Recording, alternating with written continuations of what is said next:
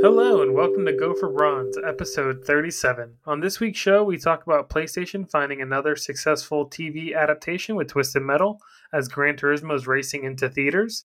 We also address the Red Dead Redemption conversion controversy, and dreams do come true as it seems that Elder Scrolls 4 Oblivion is getting a remake. I'm Joel Torres, and as always with me is my co-host, Mark Ace Acevedo. How are you doing? Good, sir. I'm good. I am good. I am subscribed to Netflix, which I was holding out from for a long time.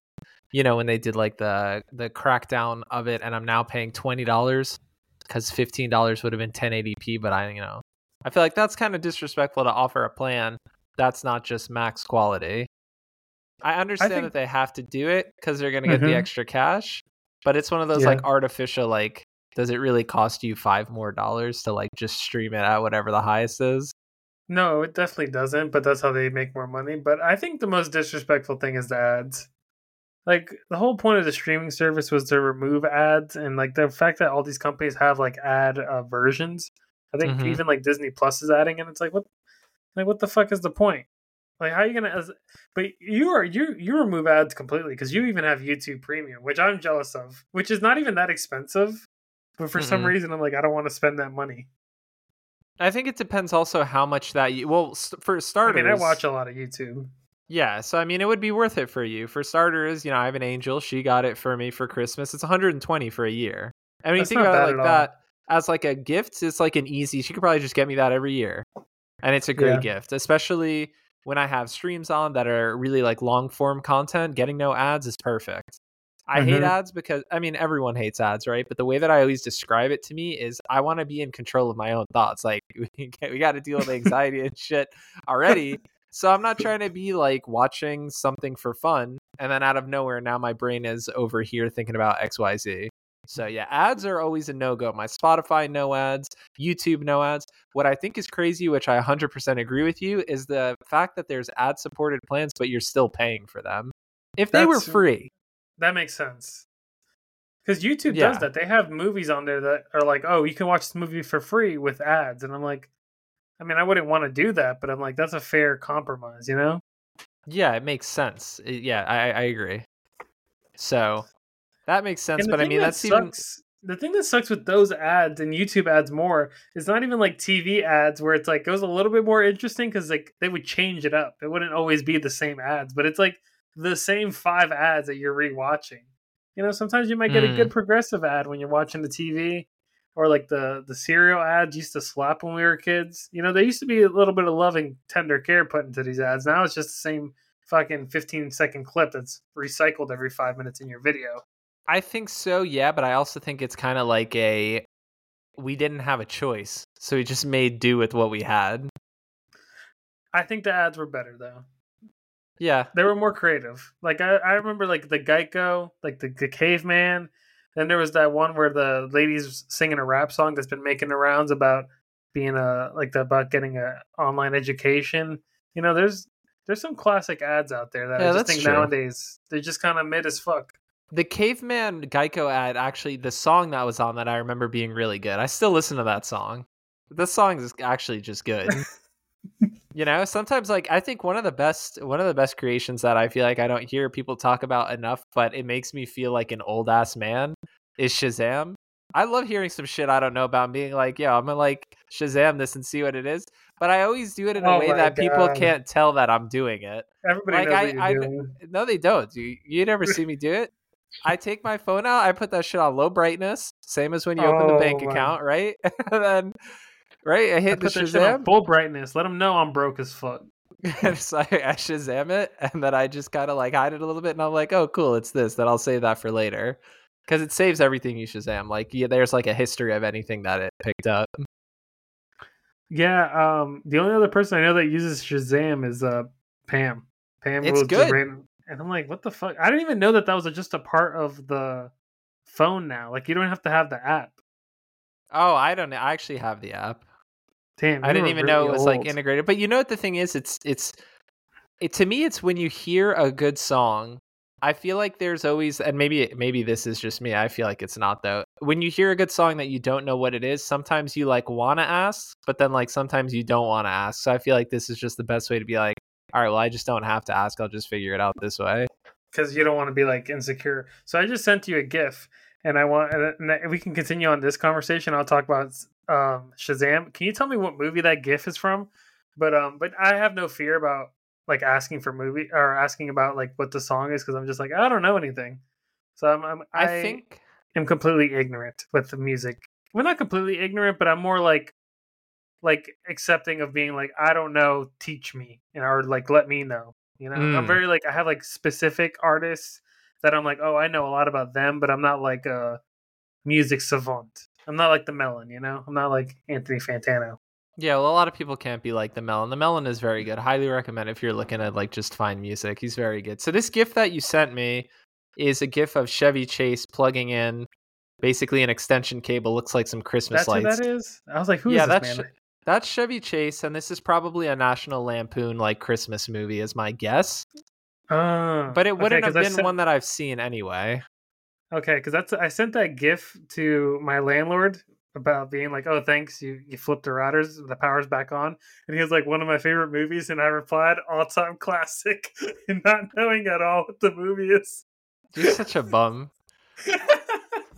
That's why I was like, when I saw that, I was like, why are you sending me this shit? I know that I was even thinking, I was like, what's the reason? Is your landlord like 10, 15 years older than you? He is 49. Yeah, so that shit's before our time, and it wasn't funny. So there's two reasons why we don't know it. Damn, that's crazy. So you're really a faker out here. All-time classic. All-time classic. You gotta know how to, mingle. What's it called? Like that one time, I love the drums. That's the iconic moment. So yeah, I mean, what you're talking about is we were just at a show basically, and there was somebody who was wearing a King Cruel shirt, and Joel was just like, "That's the drum shirt." But then you just got to play it off and continue. Speaking back to your landlord, I mean, you have to schmooze it a little bit because somebody who's in control of your internet, that's a lot of power.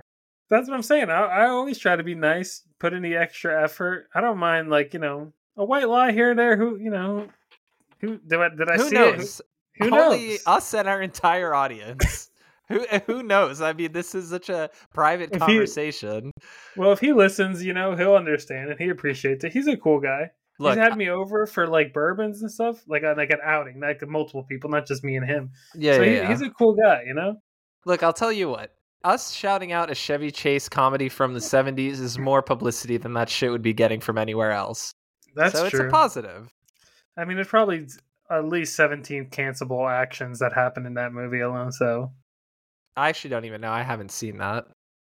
Is Chevy Chase like in like the Ronnie Dangerfield, Adam Sandler kind of clique? Well, I don't think that fucking Rodney Dangerfield and Adam Sandler are in the same clique, but no, I think did that one movie, right? Caddyshack, right?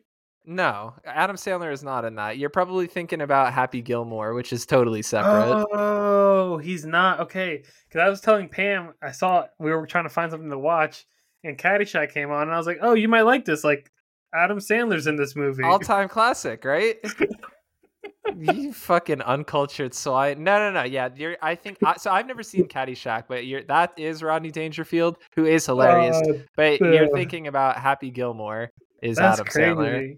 Everything's the same, Nothing is new. I play games. That's the only thing. That's why we have this podcast. I can definitively talk about games. Any other medium, I'm just like picking up pieces. I'm just like putting them together. And we will, and we've got plenty of stuff that we can talk about here that you will be an authority on. That we can talk about all-time classics that you have actually played or actually known about. But welcome to the show. This is a PlayStation podcast where we cover all the news that is going on, as well as obviously talking about banter. We're going to talk about what we're playing.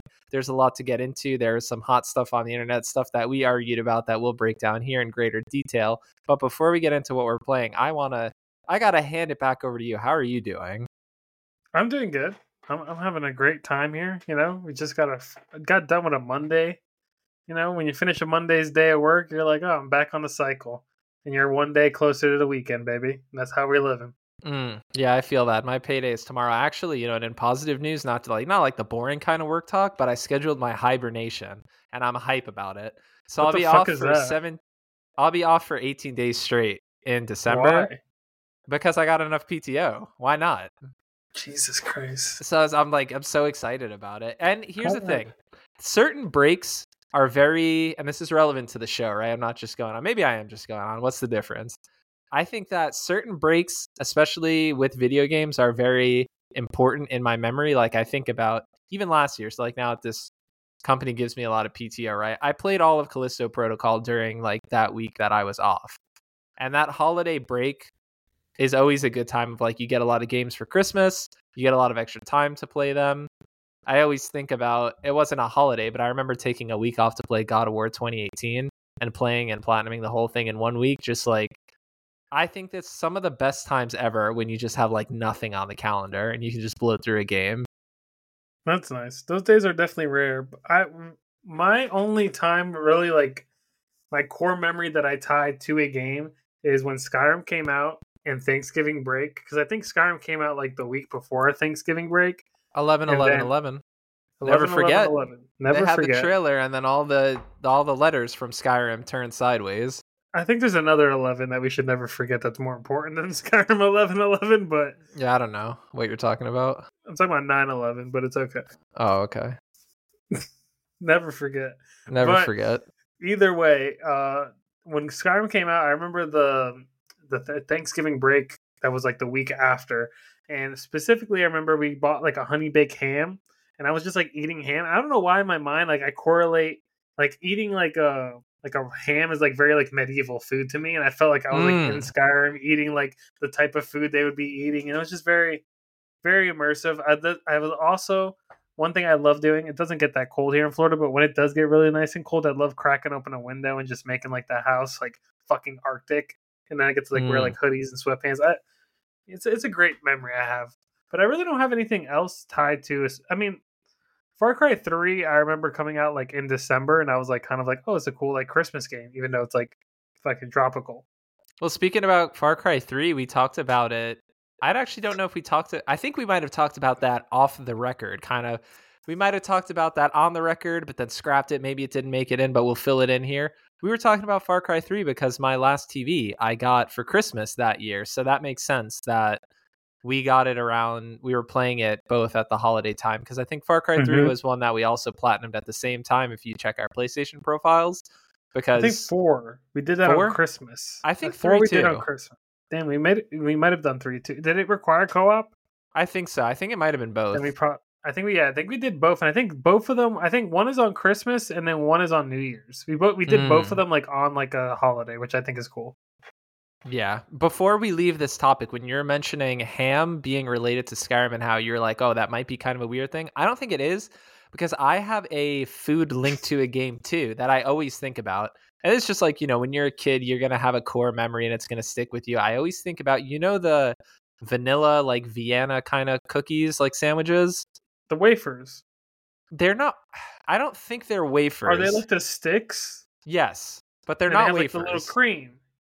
Yes. I think it's like 2 thin wafers and like a little bit of cream.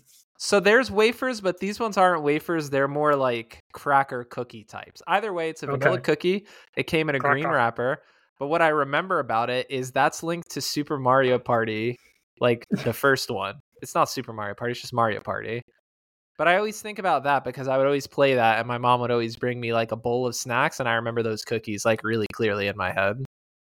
Another weird one for me is I have Pizza Hut and Super Mario Sunshine tied to my brain. Like I remember first playing that like one night, like my parents bought over like Pizza Hut, and I was able to like it's like when you're a kid the weekend you just been playing games, and I was like playing just like Super Mario Sunshine and just eating pizza, and I love pizza to this day. Pizza Hut gets a lot of slander in my circles. I don't know how the audience feels out there, but everybody's like, oh, I like Papa John's, and I'm like, Papa John's is all right, but I think Pizza Hut's really where it's at. You get the big dinner box, you can never go wrong.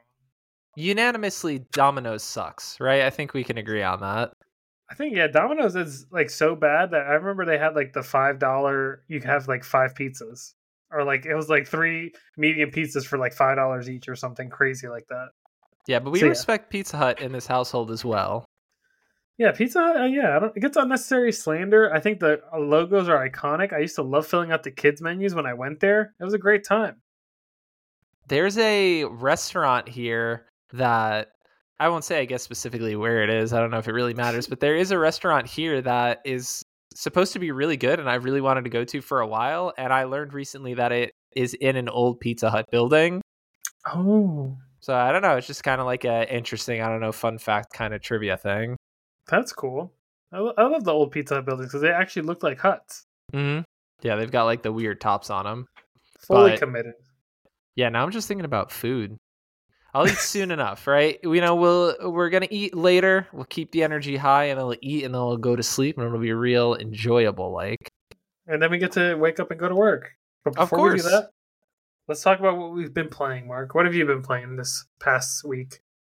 So I've been playing a number of things. I'll start off by talking about Cuphead. So I really enjoy PlayStation Stars. The PlayStation Stars is the reward system for PlayStation where you have campaigns and you can earn coins, right? I really enjoy that. And they have a hard games club, which normally there'll be a new game every month. And when you hit like a certain point in the game or maybe get a certain trophy, you will get the balloon that you can add to your collectibles.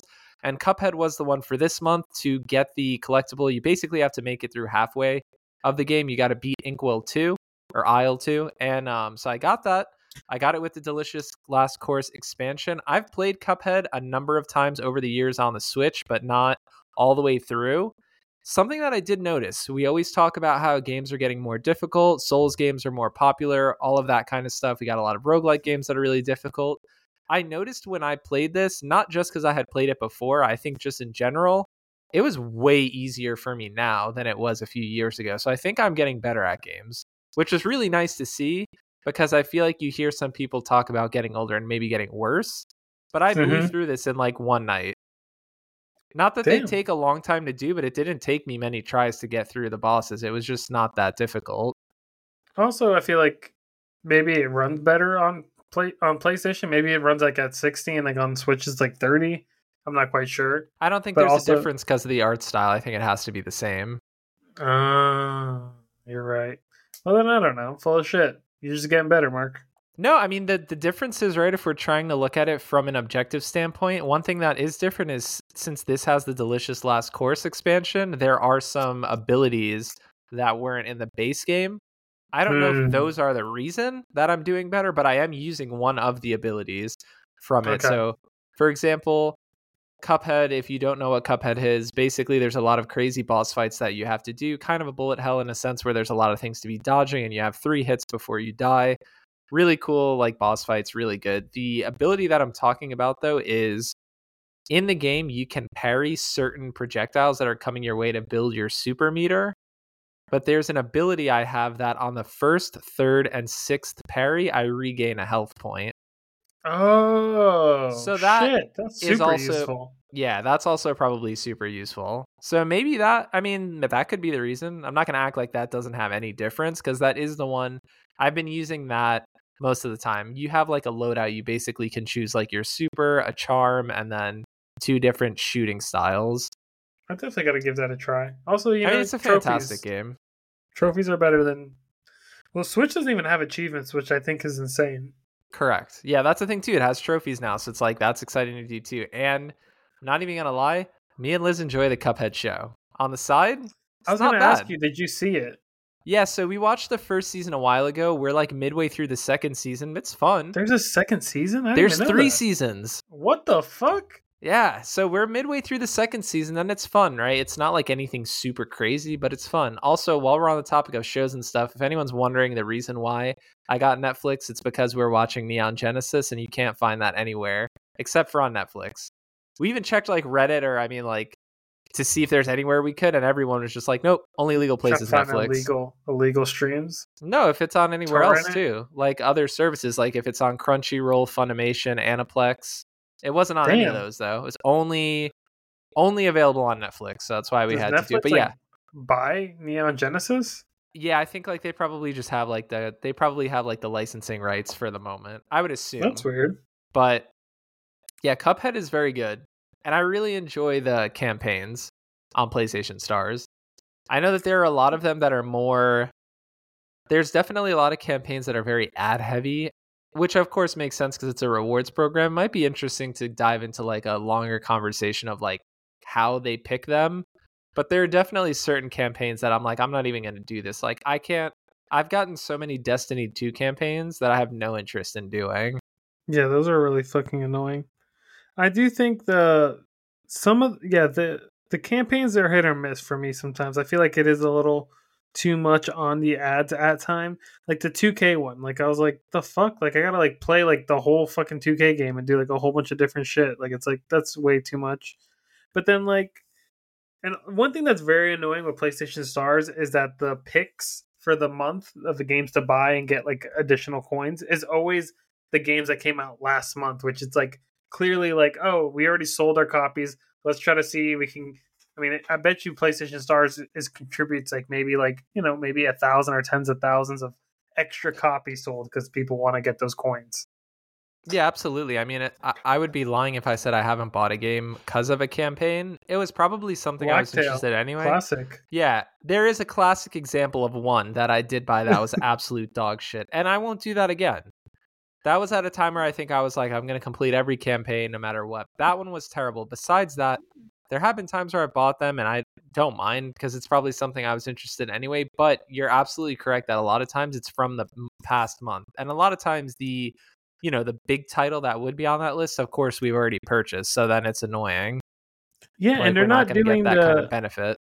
And they're not doing the special campaigns anymore when you pre-order games. I guess that might be a PlayStation exclusive thing too, where they only do that. But I kind of missed that where you get like a special icon for pre-ordering the big games. Like I pre-ordered Final Fantasy 16 and didn't get fucking dick. Yeah, they kind of have stopped doing that. That's why I think at the moment the things that I really enjoy is I enjoy them doing the hard games club because that has been consistent. That's cool.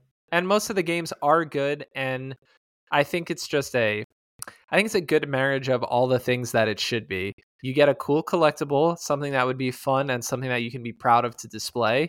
It's still going to do its advertising because it's still going to make people be interested in potentially buying the game. But I think it just goes the right way about it. For example, I still like the campaigns, but I don't think it's the best when it's just like, hey, start up this game and you finish the campaign. No, I'd be like, finish this level or something like that. Because by the time you do that, you're hooked. That's happened with multiple games already. Like Wolong, I didn't know I would like it as much as I did. Got halfway through it, now I fucking love it. So it's like It's good to. I like it, and again, I really enjoy one of the things that's the most fun about trophies, which you'll hear us talk about all the time here. Is that like you can be proud of them, be like, hey, yeah, I don't say I played these games. Like you can look, I can prove it, and I like that. Yeah, how many platinums y'all got out there? Still something, yeah, let us know. That's still something, though, is they do need to integrate PlayStation Stars somehow into just the base console. I still think it is kind of crazy you can't see your collectibles in like a profile. Because I also think about that when, I guess I'd have to check if they still have it or not, but remember the card system they tried to establish with PS5 of like, oh, you could give accolades to people online? I think they took that out already. Yeah, so just replace that box section. Yeah, replace that section with PlayStation Stars, or have it where it's like in the PlayStation Stars app, like you have your top 3 collectibles and that those are the ones that it can be displayed. Like have it where those 3 top ones are the ones that are displayed. What are my top 3? I'll ask you what are yours afterwards. My top 3 though are the PS3, Shuhei Yoshida, and PlayStation VR 2. I think mine are the Last of Us like astronaut spaceship pin is in the middle, and then I have the 2 Sony devices on the sides. I don't remember which ones they are, but they're the campaigns where you had to play like 6 games by figuring out puzzles. And if you want to take a look, I'm showing Joel right now. Mine's like galaxy themed. It's kind of hard to see, but most of my collection is balloons from the Hard Games Club. So I have Elden Ring there, Sifu, Returnal. I have to put Cuphead on here, but I did earn it. And then I think we have the same exact theme, by the way. I also have the Galaxy. And you have like I do also appreciate the collectibles that they give you because certain campaigns are awarded to customers based on their history, right? So you have the PS3 because your account is old enough to have been on a PS3. I made my current PSN name. I did make it in 2013 on a PS3, but I wonder if they consider that PS4 because it was like the same year that they launched it. Oh, yeah, maybe that's what it is. Yeah, no, as soon as I got the PS3 one, I was like, oh, hell yeah. I was like, the PS3 gotta represent. And like you have the PSVR ones, which of course, those wouldn't be available to me. Which is weird because you played them on your profile, which I still think is bullshit, but that's neither here nor there. Yeah, there's got to be some kind of like threshold, I'm sure. Mm-hmm. But they try to be mysterious about it, right? The one kind of thing I feel like for PlayStation Stars we still want to know is you level up by buying new games or earning trophies, and supposedly there's a level 5. I don't think I've ever seen anyone be a level 5. I'm sure they're just like, yeah, just keep buying. And what happened? That's a rumor they made just to make people more engaged with it. Well, I could believe that. Absolutely, because they wouldn't have to prove. Yeah, they wouldn't have to prove anything. Yeah. Or maybe it would be cool, like, every year they add. So it's like maybe like at the end of this year with like your PlayStation, because I wonder how they're going to incorporate stars with the wrap-ups. That'd be fun. Interesting. It's like you completed this many campaigns this year or something. So I agree, but now this kind of joins in another conversation of if they increase the number, I know that that's something you don't like about trophy levels because they have increased that number over the years. I liked it when it was like a level, when it was like you were like level 34 and it took forever to get to like 35. I don't like now how it's like a big number. Well, yeah, but I'm saying that would still be the same concept. It's still a level, you still go up the same way. It's just larger and there's like more of it that you can do. Yeah, but if it sticks the same, that would be like then if PlayStation Stars was like hundreds or something like that. If it's still like individual like levels and it's hard to get to level 10 as opposed to now where it's like everybody's PlayStation fucking like trophies, they're like 500, 400, 300. It's like that looks impressive, but that's not anything. As opposed, you would be able to, you see somebody's profile, they're like a level 5, they only play Call of Duty and FIFA, no respect. You pull up my profile, level 24, 70 something platinums, a different level. You talk to me different. Yeah, I think there's different ways of viewing it. I mean, that definitely makes sense regardless if you're being higher, but I also think that it allows for a larger gap to be like, holy shit, this person's way ahead of the other person. That's true. Yeah, if you're not involved in it, then you wouldn't think of that as that impressive. But I remember those levels. I like the old way, and I also like the way that it was displayed on PlayStation 3 too, as well. Just like yes, I like that too. Cards. Oh yeah. Absolutely. And I never disliked like the old thing. I always enjoyed it. It just made sense to me that it would scale and grow. But it's kind of a separate thing. But either way, I'm interested to see how they handle PlayStation Stars after the inaugural year. I still think that the first year is pretty good. I enjoy it. Yeah. I like it. You hear less about it, but there's no negative to it, right? You get your coins, you get your little $5 bonuses every now and then. It's something you wouldn't have otherwise. Yeah, no, it's definitely helped out in a pinch where it's like, oh, I can take like $10 off this game. Mm-hmm. Yeah, so I've been enjoying that, right? Cuphead, basically all that to say I've been playing Cuphead for that. Dead Island 2, I don't have a whole lot to say about it. Started a new character, playing it solo, enjoying that. Game looks way better than it should. It's 4 months out, like it's been out for 4 months and I still think it looks crazy impressive. I'm enjoying that. And then Remnant 2, we played a little bit of, but I want to hear your take on it first because I played a little bit of the first one so I can kind of join in after. Remnant 2 tutorial too long. That's my first takeaway. Outside of that, though, the game is very fun. I forgot the characters or the class's name, but the class with the dog, because I like having companions. Whenever there's a class that you can have a companion, like a little pet animal, I always love that. So I picked him. It is hard. It's hard as shit, but playing co-op with Mark made it a lot easier. And then I know you were talking about when you played by yourself, it got a lot harder. So I think the co-op really balances it out for, more novice players like myself able to enjoy the game. I think the world and like the world building is kind of cool. I don't know what's going on really with the story. A little too long in the cutscenes. Maybe should have streamlined it a little bit. Not that it needs to not to like be like, oh, the writing is trash or whatever. To be honest, I haven't been paying enough attention to really like issue that verdict. But it's like it's kind of the same thing with Borderlands, where it's like, this is a co-op game. And that's another thing, too, I think about with Destiny. Everybody talks about the story being so good, but I'm like, how do you pay attention to the story when you're playing a co-op game? I feel like when you play a game co-op, you're not really as involved with the story. It's more about the gameplay and, like, having fun with your friends.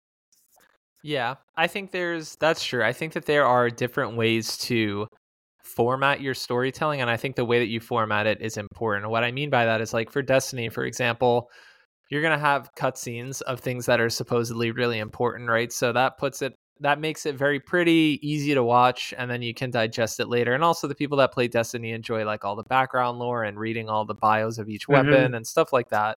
So that's kind of world building in that way. Borderlands is interesting because I actually think, like, right, so Borderlands 3 is an example of a bad story, but Borderlands 2 is a fantastic story, and even Borderlands 1 is a good story, but it's easy to pay attention to. I played those games by myself to feel the story. Well, yeah, but so that's your experience. But like, even if you're playing it co-op, what I was going to say is that you'll have whatever character you're supposed to be talking to, and that NPC will just talk out into the world, and it's very easy for everyone to like pay attention or just see the dialogue, or they'll, their picture will come up on the echo, and it'll be easy to listen to. The thing that Remnant does that I think makes it kind of like, it presents it in a way that's not very easy to digest, or that you want to digest it, is the cutscenes are like not really full cutscenes. They're just kind of like interstitials of in-engine stuff happening that's not that pretty. And then when you are talking to somebody, it'll be co-op, but it's like one person is going to be talking to them, and they're selecting dialogue choices. That selecting dialogue choices, I think, is kind of an odd option for a co-op game, especially if you have multiple people there, because only one person is going to be choosing the dialogue options. And then at that point too, it's like, well, if me and you are talking, you're probably not focused enough to make dialogue choices. And then if it goes on too long, there's a level of you have to interact with it that's kind of annoying, I think. So when I was playing by myself, when I'm like picking dialogue choices, I'm like, I'd rather they just talk, and I could be like in my menu right now messing with inventory or doing shit like that. So that's how I view that, where I'm like, I think if you're going to be a multiplayer game or a co-op game, then you should free up the player to be able to like, fuck around with their buddies or like mess with their menu inventory while some story stuff is happening. Or if it's really important, cut the gameplay full cutscene. I think that Remnant does like the halfway, and I think the halfway is the worst option they could do for a co-op game. Yeah, I agree. It's like it's not doing too much, It's not necessary for this type of game. Like I was saying earlier, to streamline it when it's a co-op or when it's dialogue heavy, when it's like kind of like an not MMO in a sense, but it's like more multiplayer based. There's a big multiplayer factor to this game. Obviously, you can play it single player, but it's like nobody's coming here to make dialogue options. Yeah, I agree. That being said, on a positive note, the game plays fantastic. I think the shooting is excellent. I think the movement is really good. The abilities that you get per class are really satisfying to use, and there's a lot of options that you get. I think that they made the looting and the graphics a lot better in this one than the last one, so just nice to see a sequel with more improvements all around. I think like the weapons look really good. It seems like one of my biggest complaints from the first is a lot of the loot you would get would be crafting material for the weapons that you already had, but it seems like this one's like a lot of new weapons that you'll be able to get, in addition to, of course, all the crafting, rings, different charms, all that kind of stuff. So I'm really enjoying that aspect of it, and the difference between the worlds. They seem like they're very unique in their own way. Yeah, you love to see just a classic video game story builds on the second and with the sequel, and just kind of builds on everything from the first game, but makes it better. And a new IP, which is like I'm always going to view that as a super positive. Like, yeah, it has inspirations, but it stands on its own. I can't think of another game that I'd be like, this is just like Remnant. Yeah, because it's like the only Souls-like shooter. Yeah, and it does a good job with that. And then we were talking about co-op and difficulty. Co-op is, I think normally co-op is easier, specifically because when you have enemies divert their attention away, that's when you can like damage them. And I think that makes it easy. Yeah. Or easier. I agree. Because you can catch them while they're slipping. Or also just catch them while they're while they're like your teammates getting shit on. Also, the thing too is, I think that's something that I don't like about the Remnant co-op thing is that I feel like there should be more of like a buffer. I feel like you can get too far from your other player that you're playing with. I feel like Borderlands did Borderlands do that? They didn't do that. I think you were just getting mollywopped. I wasn't getting mollywopped, but I'm just saying, I feel like it should be something that encourages you to stick closer together. Yeah, I guess so. I think restriction like that I think most people would not enjoy. a restriction on like how far away you are, and there are probably benefits if we were different classes. I was playing as the tank class and you were playing as a companion class, so there's probably not a big benefit to us sticking that close together, except for regular combat. But if somebody was like a support, like a medic or something, that would definitely make sense. And playing by myself solo, I'm using the gunslinger class, and that's really cool. That's been enjoyable too. But I don't think in Borderlands there was ever a limit. The limit was maybe within the level, and that's about it. Okay. I actually think it's pretty similar in that way. Like before you travel, right? Everyone has to be at the door, and then it'll give a countdown. Okay. I feel like, I don't know, there was a game that I had that like component to it that I can't really remember, but I remember like enjoying that there was like, oh no, we have to stick together. But moving on, the only thing that left to talk about what we've been playing, speaking about new IP, I've been playing Final Fantasy 16. It's a fantastic game. I'm about 70% through it now. It's really long. I think I'm about 40 something hours in. It's really good, and I really do love the game. And Clive, especially, I was thinking this actually, and I wonder how you would react to this. But Clive is Kiryu-esque. Yeah, he's not a pure. He is pure soul, but he's on that level of like just like a fucking great guy, and just a fucking looker too. You know, he's just a fucking handsome man that just obeys laws and has respect for himself and puts other people above himself. And you just love to see that in a video game. Just a classic good guy. Yeah, I've heard Heart of Gold a lot, and I'm just thinking about people leaving comments or corrections with you saying Final Fantasy is a new IP when it's like 40 something years old. No, that was a joke because you said new IP, and I was like, oh yeah, talk about new IP. I'm playing a game that's 40 years old. But yeah, like a Heart of Gold, right? Kiryu is the main star from the Yakuza series, which is like, it's just so fun to play as a protagonist who is just like the right amount of, I'm trying to think of what the right word is, the right amount of like badass. But like intimidating and dangerous, but also like has a really like kind side. I haven't played Final Fantasy 16 yet. I'm very excited to play it. I'm obviously just doing whatever bullshit I normally do, and I'm going on the opposite spectrum, and I've been playing Final Fantasy 1, which I have been super enjoying. So that is really good on the side. I don't have much new to say about it, but that is really good.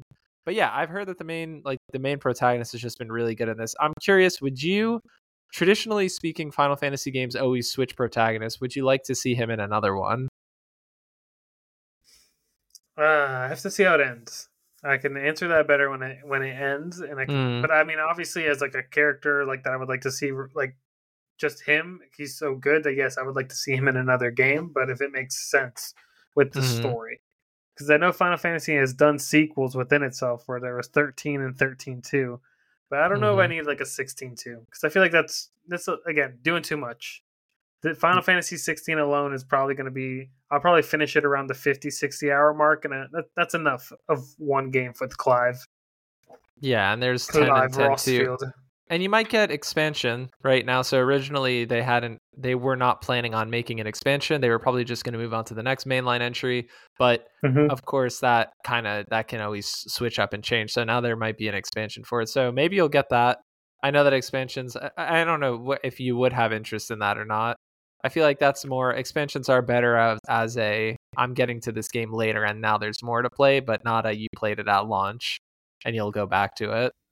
Yeah, it all depends on like obviously how good the expansion is, but I've never been a big fan of expansions. The only time I really think I've been excited about DLC I felt that's been done really well and like additive to the overall product is the Grand Theft Auto 4 DLCs, The Ballad of Gay Tony and The Lost in the Dam, and then the BioShock Infinite Burial at Sea DLCs. Those are like DLCs done perfectly. And those are only two DLCs that I feel like are actually like essential to the core experience. Like if you missed out on those DLCs, you missed out on a big chunk of the game. Whereas most other DLCs, I kind of just feel like it's kind of like mindless fodder. The story, even if it's an A plus like story, like the base game, like the story in a DLC or expansion is always kind of like mid, like C level kind of. You know, they're getting the backup writers on this, but I know there's games that do it right. I've heard great things about like Witcher expansions, and I know also with Fallout and Skyrim got love with the DLCs, right? It did. Those are good. I didn't. know much Bethesda about them. normally does a very good job with their expansions in So yeah, general. there's studios out there that do it right, but overall, I would rather just not have it. Or what I did like actually that is it a PlayStation specific thing where they were taking the DLCs and making them like a one off game, or they just did that with Lost Legacy only? No, that was the thing for a little bit. I mean, you think about 2014, you have Infamous Second Son, and they did First Light, which Okay, was I wasn't separate. You tripping. have Last of Us, and you Left have Behind. Left Behind, which was sold separate if you wanted it Okay, that way. And when they would do it separate, you'd have a separate trophy list too, which is like no one's complaining about that. So I that was like a good that. way to do it. I agree, and that makes it standalone enough It feels like to a new game too. agreed. Yeah, I think that's a good way of doing it for sure.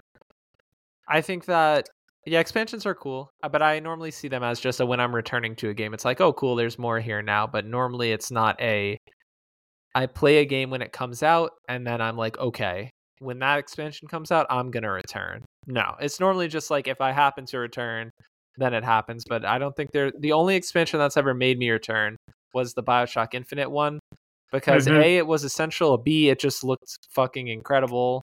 It's one of the best games ever, period. And it was also the way that it was marketed. It was announced that expansion as soon as the game was out there, like, hey, this is going to come out around this time, and the other one is going to come out before this date. They gave it a That cutoff. was so They good. were very clear about being like, hey, you're going to get this one here, you're going to get this one here. And then they also did the Battle in the Clouds, which was like the kind of arena mode, which I Yeah. also enjoyed. I think they did that first, and then they did episode 1 and 2. Mm-hmm. Yeah, Clash in the those were Clouds, that's what it was classics. called. Those were definitely classics. But yeah, those were good. I enjoyed those, and then obviously, like, I'll probably play more Cuphead tonight if I'm gonna get into something. The next thing you would play, what would it be? I'm trying to finish up Final Fantasy 16. I'm at 70% with the PlayStation like in-game progress, but Mm-hmm. I'm doing all side quests. I'm doing all the hunts. I've weaned myself off of this habit, but this game is just kind of it's got me in that it got me in that zone. Like I love the world that much that I do want to do everything like willingly. I don't even know if I'm going to go for the platinum because it does require a second playthrough, and I really don't think I can squeeze that in. Mm. In the moment, maybe that might be a later on, like try to platinum it later on in the year or like beginning of next year or something like that. But I think I'm just going to play the game, do as much as I can this time, and then kind of move on to the next thing. You know, we got some big hitters coming up. You got Like Baldur's Gate 3. I want to see those orc lips. you could always do a good chip away, right? I love me a good chip away. You could just play Final Fantasy a little bit every now and then when you want to relax. You'll get that platinum before you know it. I just feel like it makes Maybe. finishing those platinums a less daunting task. Yeah. If I had more gaming time that then I would do that. I just think that my gaming time is being like with my job it's kind of like a little more, finite. So I just Mm. want to make more I want to play more different things than playing the same thing once I've beaten it. So I was also thinking about playing a Jedi Survivor because I booted that up. I literally booted it up, spin the camera around, and I was like, "Oh, it's not fucked up anymore. It runs at a smooth 60." So now I'm Mm. gonna play it. Okay, I cool. may play that. But Yeah. Immortals Avion, I'm interested in that game. Seeing how that reviews, I might get that. Maybe it's Red Dead Redemption a conversion. Maybe it might be good. Who knows? Yeah, I mean, I don't think there's a question of like if it'll be good or bad, but we'll talk about that obviously with its price and whatnot. There'll be a lot to say when we get to that topic. Actually, I have some new information which will also be fun to talk about with that. Not about Red Dead, but of other things that are kind of we can compare with it. So Okay, we can perfect. get right into the news, right? So let's start right off at the top. This is something kind of specific for us, but in general, if you're somebody who travels, you like theme parks, this could be for you too. If you're a Last of Us fan, right? So the original voice actors for Joel and Ellie in The Last of Us are voicing the Universal Halloween Horror Nights house for The Last of Us. It's going to take place on the Pittsburgh section of the game, and it's going to be the dialogue that's written for it is original just for the house, and they recorded it. So basically, I That's guess as you're fun. walking through the Pittsburgh section, you're going to be hearing dialogue from them, kind of like talking over what's happening, and it'll be original. So it won't be from the game, it won't be from the show, but I just think it's cool that they did that. That you love to see it. I also love that they did use the original voice actors. Not that no shame against Pedro and Bella. They did great jobs and like bringing those characters to life on like a TV show. But Troy Baker and Ashley Johnson, those are the true voices of Joel and Ellie. I agree. I respect Universal for doing that too, for being like, this'll take it like a notch higher. Yeah, and I'm excited to see the house. It's weird because sometimes me and Mark go to Universal, or have been to Universal frequently when we were younger because we live in Orlando, so it's always had access to it. And I would wonder if they're going to go the route of like the cinematic house or the scary house. The thing with Last of Us is that you can do both. Like yeah. you can I always think about the Alien versus Predator with the lady that was too fat to go underneath, because the Alien versus Predator house, there was like at the end there's like a Marine telling you, crawl underneath this thing, we gotta get the fuck out of here, and then there was a lady in front of us that was literally too fat to like crawl underneath this thing to leave the house, and it was like the funniest shit ever. But she tried. She did try. That was the best thing. She got in there, and then they had to block it off. Like, I'm talking caution wet kind of sign. Like, they had to put signs around to be like, no, you got to keep going. It was funny because they had one of the Space Marines just like acting like a worker. I mean, obviously they are workers, but I'm saying not in the role. He was wearing the Space Marine stuff, but he was like, oh, we got to go this way, like walk this way. And you just like would look down and you'd see this lady, like half of this lady hanging out of the little vent. And I know that the vent thing, we had been in through the house before, so we knew how that went. And I remember you would go through the vent and an alien would basically like come up to one of the side windows and kind of grab at you, right? Really cool house. I remember that one being cool. But yeah, that was there's a lot of like funny, I feel like, Horror Nights stories. I feel like one of the classics is if you go to a theme park, right, you're going to have people on stilts. It's going to be really fucking tall. And there was a time where we all went, we were kids, we went like, with chaperones, whatever. And one of the people on stilts, really tall, had like a scythe, but I wasn't even looking. I bent down to tie my shoes, and like in between me and my shoes, the person swung the scythe. And I don't really remember much, but I know that like from Joel's perspective, I just like jumped up and like hauled ass, and I was just like running. Yeah, that shit was hilarious. You jumped up, and it almost looked like you were about to like kick him out underneath his stilts, but then you just like hauled ass. Yeah, that was a good time. Yeah, I also remember, so I got airtime. Yeah, you got up really high. I remember that too. I was like, God damn, this guy fucking jumps like a motherfucker. But then I remember also the time we were in going to the Mummy, the roller coaster, and then there was that girl sitting on the bar, and then she like fell and like fucking concussed herself. Remember, like on the gold thing? You don't remember that? Oh man, that was a classic moment. No, I remember. I was just thinking. Okay. I mean, you witness look, even at the Mummy, there's the part with before you go, and if they have a long enough line and the line goes outside, they have the chain link metal. You remember we went one time too, and some girl was running up to it and tried to jump over it and just on the concrete. Like, it's bad, but also like, why are you doing that? You know what I'm saying? Like, people get really drunk at Horror Nights too, so that's another thing too, that you see a lot of fucking funny dumb shit. They used to more because they had like the shot people in the lines, but they don't do that anymore. Shots. And it's like a blood bag filled with like just like pure alcohol. Well, alcohol, but One of my favorite things personally is anytime we would go and somebody, because obviously the scare actors, they got to get as close to you as possible, try to scare you, but they would get like right up to your face. You like wouldn't even move at all. I always think that shit's funny.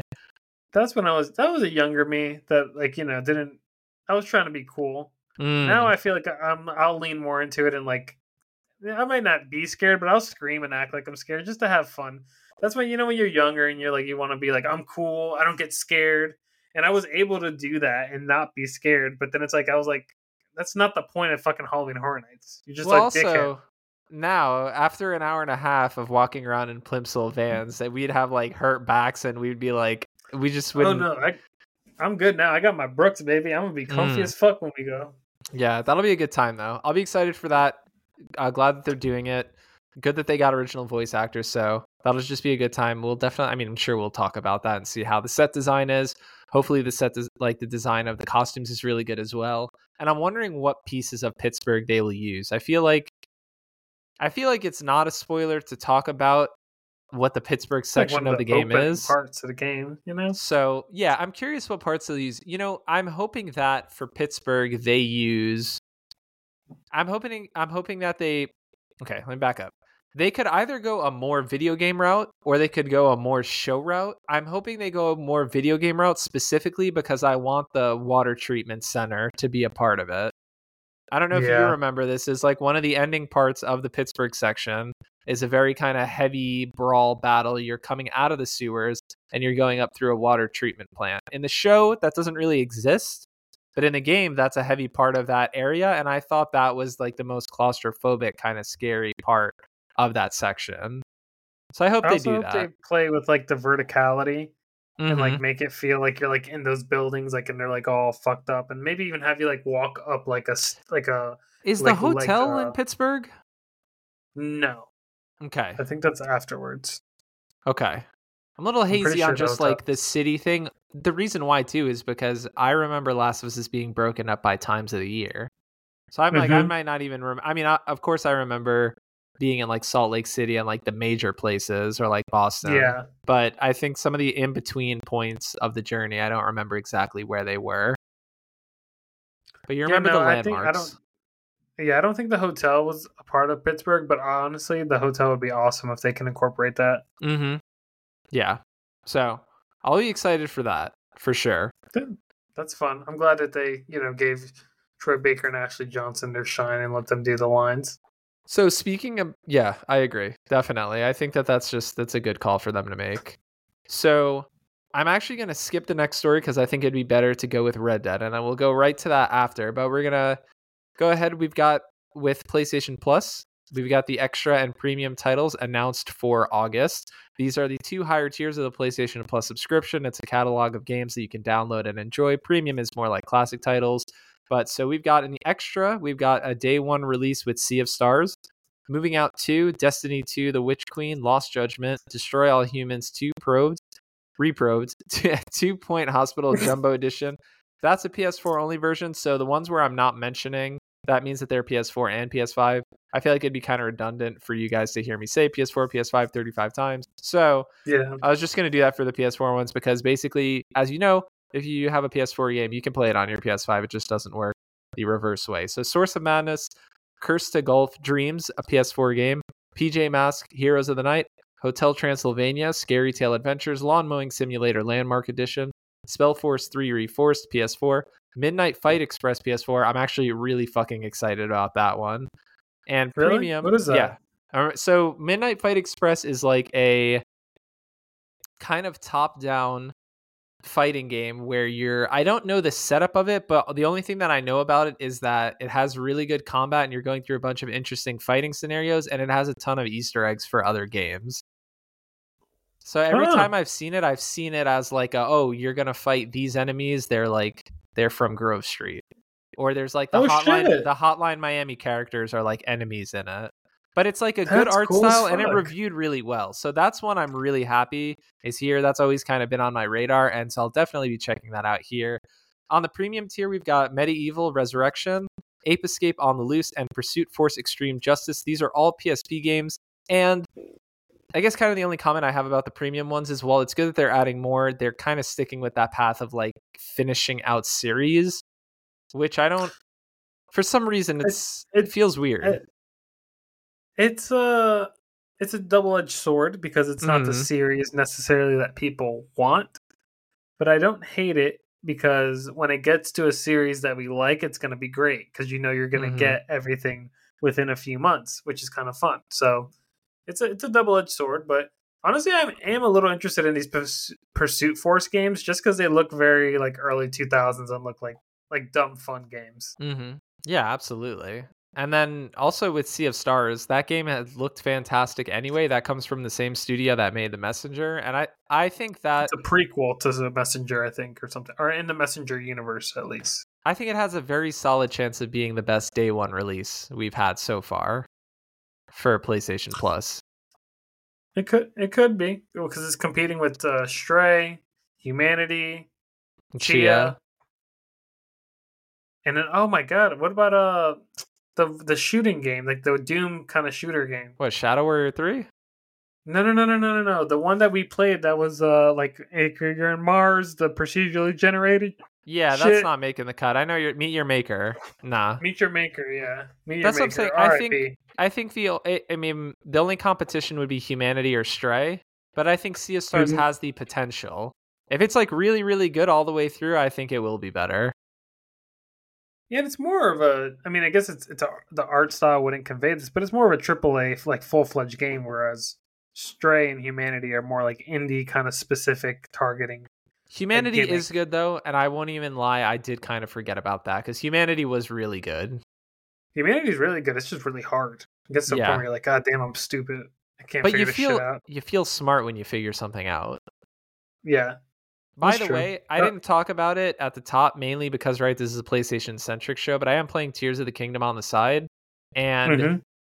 I will say, figuring out things, you feel so fucking smart playing that game, especially figuring out stuff where you're like, that's not how I was supposed to do it.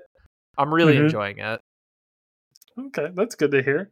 You can talk about non-PlayStation games here. We don't hate. Yeah, no, I just didn't think about putting it in the. I didn't think Yeah. about writing it in the juicy script, right? But I mean, Tears of the Kingdom is good. Basically, my progress on it, kind of to sum it up, is I finished one of the temples. I don't think that's a spoiler to say there are temples in a Zelda game. What the fuck? Yeah, but I finished one of them. I won't even say which one, right? But you can do them in different orders, and I finished one of them, and it was like, okay, I'm in. I'm locked in. Like now, I'm like, this shit is really good. That's good. That's good. But these PlayStation Plus titles, they'll be fun. You can enjoy them.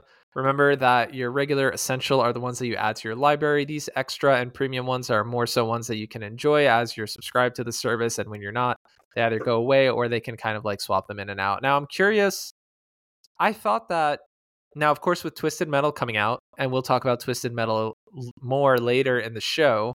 Of course, they released those games on the premium tier because there will be a new Twisted Metal game. Now, that hasn't been officially announced, but we know that that's kind of been in the background there. I'm curious if the thing is, I don't think Medieval, I don't think we're going to get another one of those. But I'm wondering if Ape Escape, No, maybe that's just wishful thinking, but like they're doing I it think with that's Twisted wishful Metal. thinking. I think that's wishful thinking because that would also mean that they're making a new siphon filter game because they released all 17 siphon filters. But we don't know. I'm I saying, think we know. but we know Twisted Metal probably will come out. Yeah, but that has the TV show. I feel like that's more because the TV show whole revival. Yeah, I Now if they agree. do a siphon filter. They could do a cool siphon filter movie, like a little spy espionage movie. That'd be fun, but they're probably not going to. But there's not as much love and support being put behind it, whereas like they're just being released on like the premium tier of the subscription service. Yeah, I agree. The TV show definitely, and of course, obviously, having rumors is going to give it a lot more credibility. I was just wondering what your opinions were that because I want to know why they're sticking with the same franchises. I wonder if it's like a licensing thing too. Maybe they're like, all right, well, these ones are cleared. Let's just get more of them out. It's like once they get one in the series, it's a lot easier to do the rest. I can see that being makes it easier.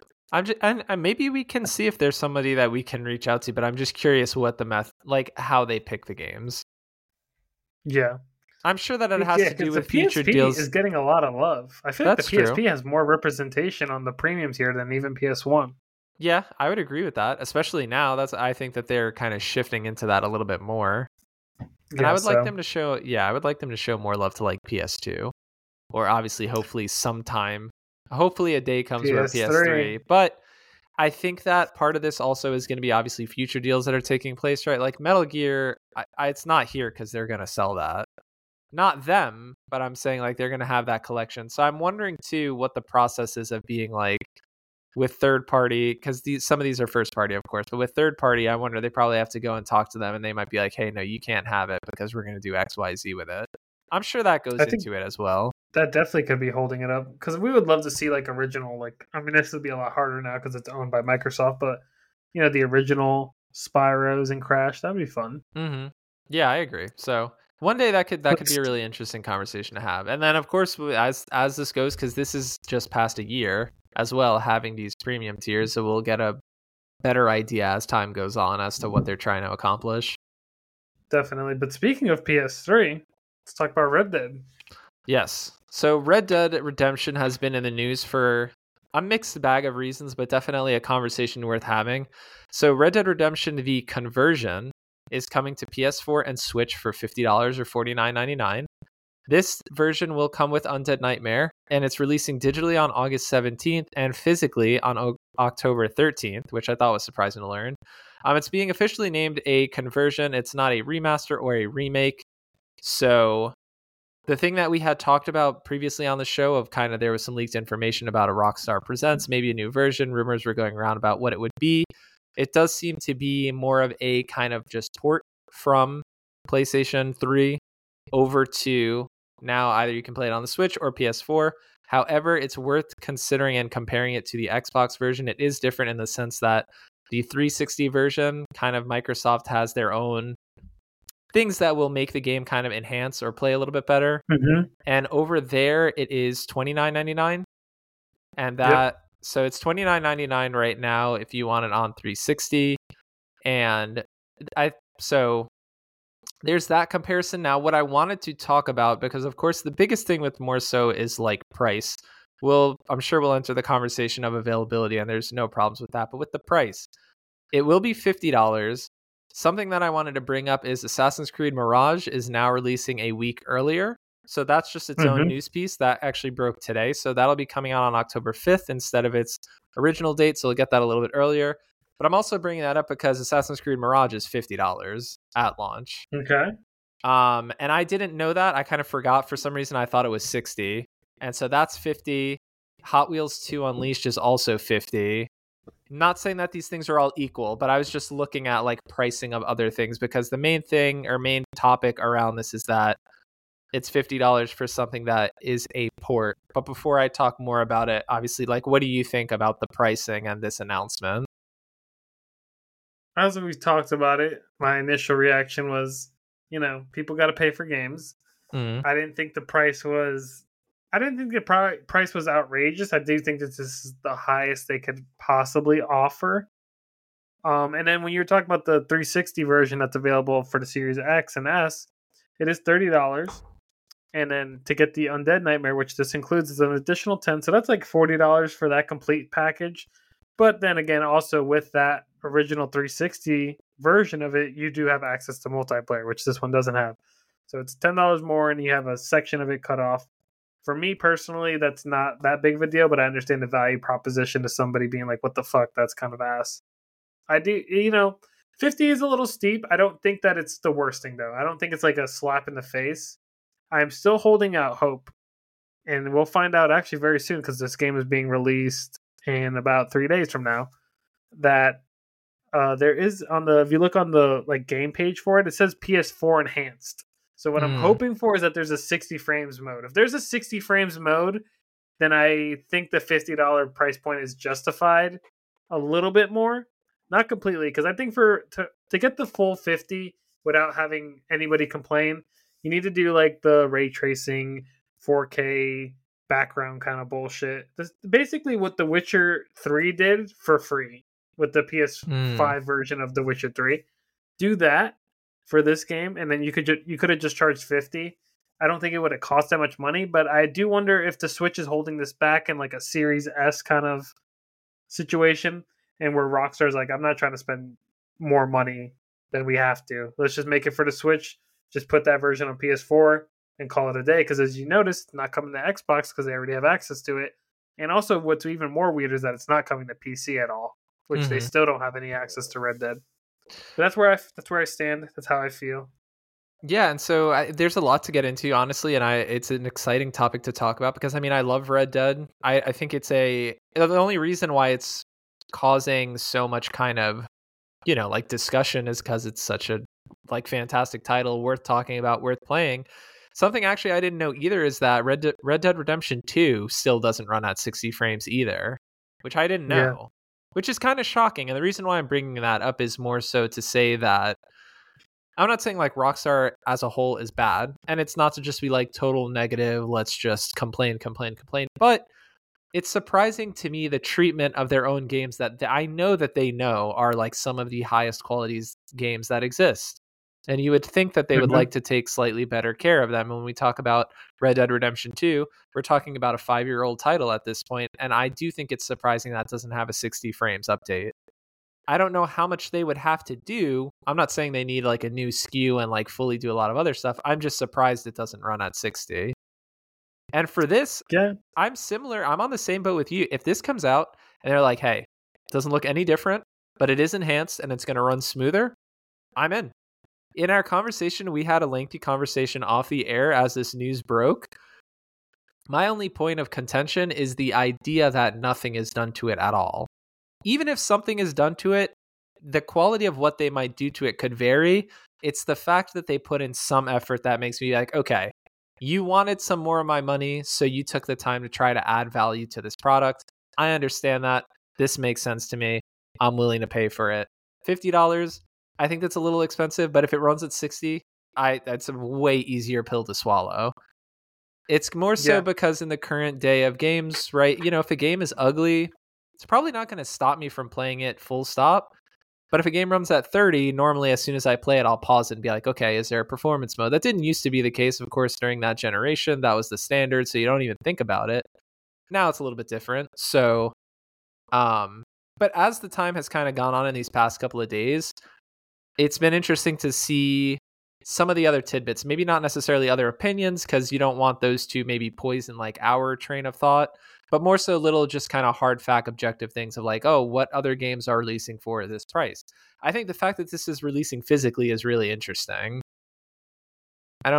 Yeah, I think that this gap between it makes it seem like let me finish this point. It makes it seem like Rockstar didn't put that much effort into it, which ties into what I was going to say later or just before, is that it just seems like Rockstar doesn't really treat their old games with that much reverence, which is weird because if they did their products correctly, like imagine the GTA trilogy, Grove Street games, the point has been recycled. They fucked that up. They did the AI thing. I think that this is a reaction to that. They were like, all right, we're not going to try to put more money into it and doing like a cheap Grove Street AI like version of Red Dead Redemption. We're just going to do a flat port and people will love that and the people will buy that. I don't think that that's the appropriate response to that. I thought their response would be like, oh no, let's bring this in-house or maybe hire a better studio to make it better. But even with the GTA trilogy, I'd rather have each of those games purposefully remastered, remade to play better, feel better, and pay $50 for each of them than paying the $60 for all three shitty ass ports that we got. And the same thing even with Red Dead, where it's like, even if they put the extra TLC and charge $70, like Part 1, Last of Us Part 1, they charge $70, but they put love and care into that. Like, I think that they would get more bang for their buck, but then they're probably looking at metrics where it's like, there's already a sunken cost. There's people that are going to buy this regardless. They see Rockstar, they see Red Dead, they're buying it. They saw GTA Trilogy, they're going to buy it. So they're like, why are we going to put that much money into it? It's already going to sell. And putting in that extra love may only add 10, 15% more sales. That's what I'm thinking. That's how I'm thinking they're viewing it. It's not the best way to view it, but and then it's also not a justification. I'm trying to get into the mindset of like why they're not treating like their old properties that people love so much with so much care. And it also makes me like just annoyed because like they could have made such a better product. Well, the fiscal analysis is very sound, I think, because even just thinking about it, right? I mean, their hottest selling thing is a game from 2013, 10 years old, Grand Theft Auto 5, which is selling like crazy. Now, they do update that all the time, but I'm sure there's a portion of them that's like, well, this shit's selling. I mean, we don't got to do that much. Like, we'll do a little bit, but we don't got to do that much. I think that, first of all, I fully agree, especially with the GTA Definitive Trilogy, right? If they fix the aiming, I'd pay $70 for like each of the games. Yeah. If you listen to your I'm not saying listen to the community because there's always going to be outliers, right? There's always going to be people that have unrealistic expectations, but we did kind of talk about with the poor reception critically, because not financially. I mean, GTA sold well, but from a critical perspective, it didn't do well. Now, with that, we know that we heard that there was a GTA 4 and a Red Dead Redemption kind of like, we don't know what capacity, but a more than a conversion, a remake or a remaster in the works. And because of the poor critical reception, they chose to not do those. And I agree with what Joel was saying. If you want to do that, bring it in-house. You probably do have the talent to take care of that. I think it's more expensive for them to go the cheap route than for them to care about it a little bit. And then they'll make a lot more in the end. They'll keep selling. So in people that I've talked to kind of just in real life, getting kind of the discussion of my peers, it seems like, yeah, $50 a little bit too much. I think that it's one of those things where we've played it, we've enjoyed it. What's up? I just found some news that is kind of heartbreaking to hear. The GTA trilogy, the definitive trilogy, has sold more than 14 million copies. Yeah. That's why they don't give a fuck. Yeah, no, I know. That's what I'm saying. Like, but even despite the poor critical reception, it's sold super well. So yeah, they don't give a fuck. But I think that's also like, even with GTA 5, like people are still buying the shit out of that. So they're like, yeah, we don't care. So yeah. I don't know. I think that I prefer this route instead of fucking it up with the AI shit. To be fair, you know, that's even though it looks like less effort's putting into it, it's like at least you're not fucking with it. Yeah, I mean, I guess in the long run, right? Like because that's the thing too, where we mentioned it briefly earlier, them bringing this to be available, there is nothing negative about that at all. That is only a positive. It's the $50 price point. So yeah, I would rather have it than not have it, but I'm not going to pay $50 for it. And it's not a matter, it's not even, to be honest, it's not even a matter of one of those things where you decide with your wallet what kind of message you want to send to the company. This is just like a blanket clean, like, no, I'm not paying $50 for a port of a game that is 13 years old. I think that each game's pricing is always going to be unique. However, I think there are some ballparks there are still some ballparks where I'm like, I'm going to hear a price and I'm going to have some kind of image in my head of what. If they confirmed 60, would 50 be okay to you? Just basically the same product, but runs at 60. I think that I would feel much better about it. Would I pay 50 for it? I don't think so, but I don't think that 50 would be a crazy price. So I think that if it ran at 60 frames, $50 is not a bad price for somebody who has never played Red Dead. Okay. And I think that I would agree, like $50 is fine. It's a fantastic game. You're getting 30 to 40 hours of gameplay. You're getting fantastic gameplay. Undead Nightmare is incredible and would cost a little bit more, right? That's like a $10 or $15 expansion on its own. Even had its own physical release back in the day. And so both of those is a good package. And if they both run at 60, it's old, but it's not like PS2, PS1 old. Like, it's not pretty, but it's not super. I think it still holds up. Yeah. So I think if it ran at 60, that would change things a lot. Would I buy it for 50? I don't think so. I think that for me, honestly, probably 30. I think if it was 60 frames and same resolution, I would pay 30.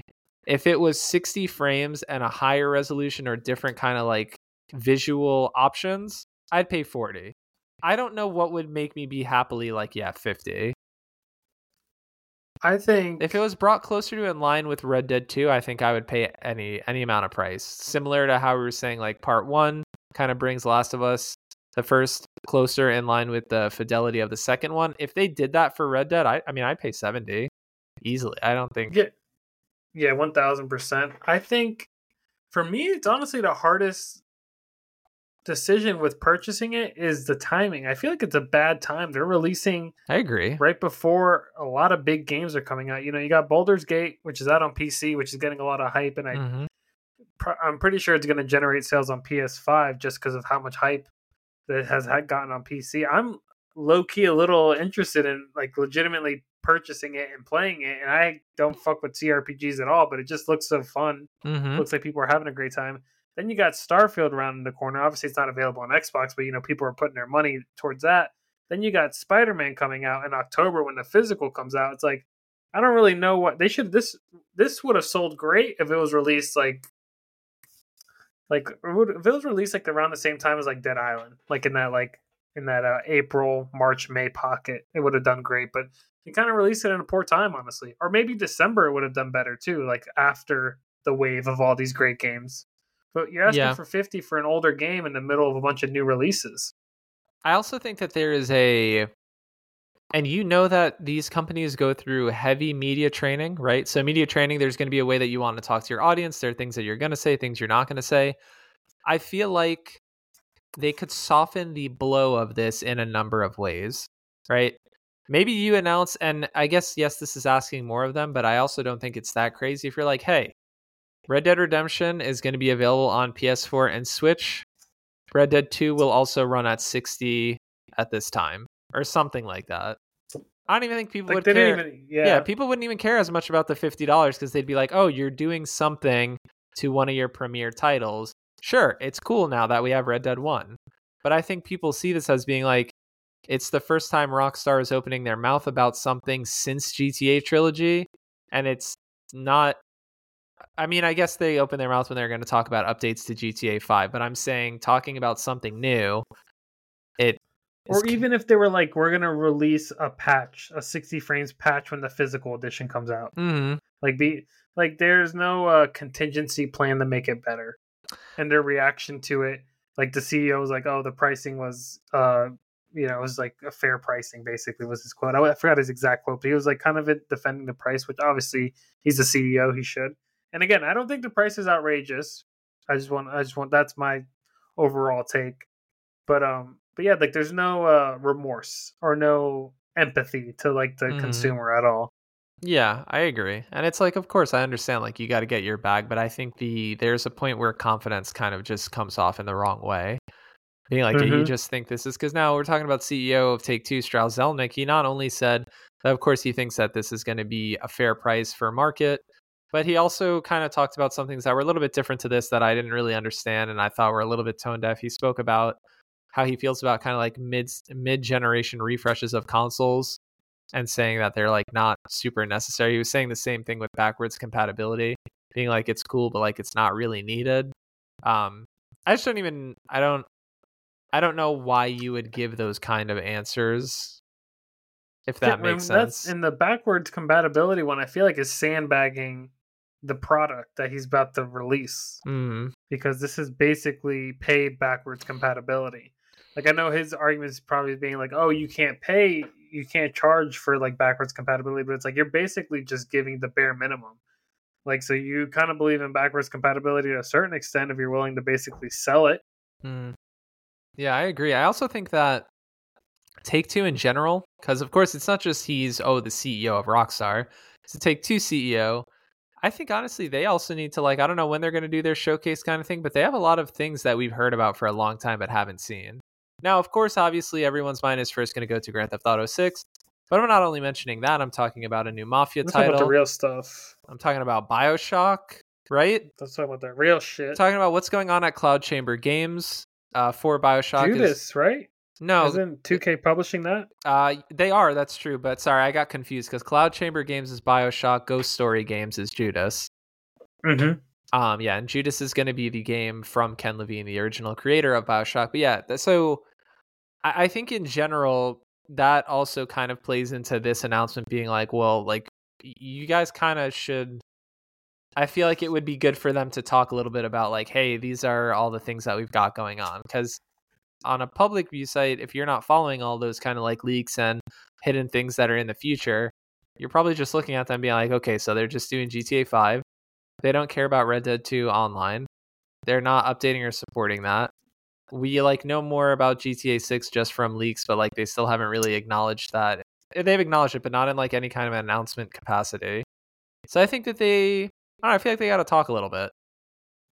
Yeah, they're in a weird spot.